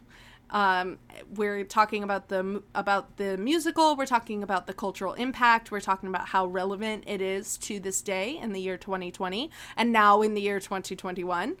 I think you'd really, if you're into Rent at all or musical theater, or if you're not into those things but want to learn, what's all this fuss about, you should join us and subscribe to Greetings from Cyberland wherever podcasts are found. Yeah, Alice, something I'm realizing as we continue to make this show is, one, Rent as a musical has been remarkably influential on just my life personally. And two, I think I like musicals more than I thought I liked musicals, which is a very upsetting revelation to come to, because now I'm just singing lines from musicals all over the place, especially from Rent, which is full of catchy music. But it has been a struggle since we started making those episodes. So I hope that some fans of Rogue Fun are going to join us over on Greetings from Cyberland. Yep. Buddy, I wanted to thank you so much for joining me on this episode specifically, but also in this podcast in general. You are an excellent collaborator. You always have really awesome things to say. And I'm grateful for you, and hope that we can, make this year full of excellent podcasting. Alice, you are my best friend, my favorite collaborator, and the person for whom these podcasts toll. They toll for thee. No, I wouldn't imagine doing these podcasts without you.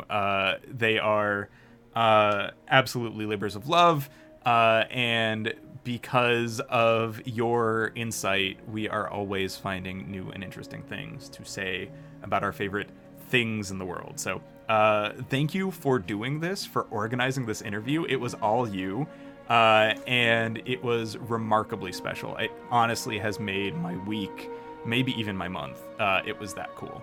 Awesome. I'm glad we got to do this. This was really fun. So with all of that said, Rogue Fun, pulling away. May the Force be with us.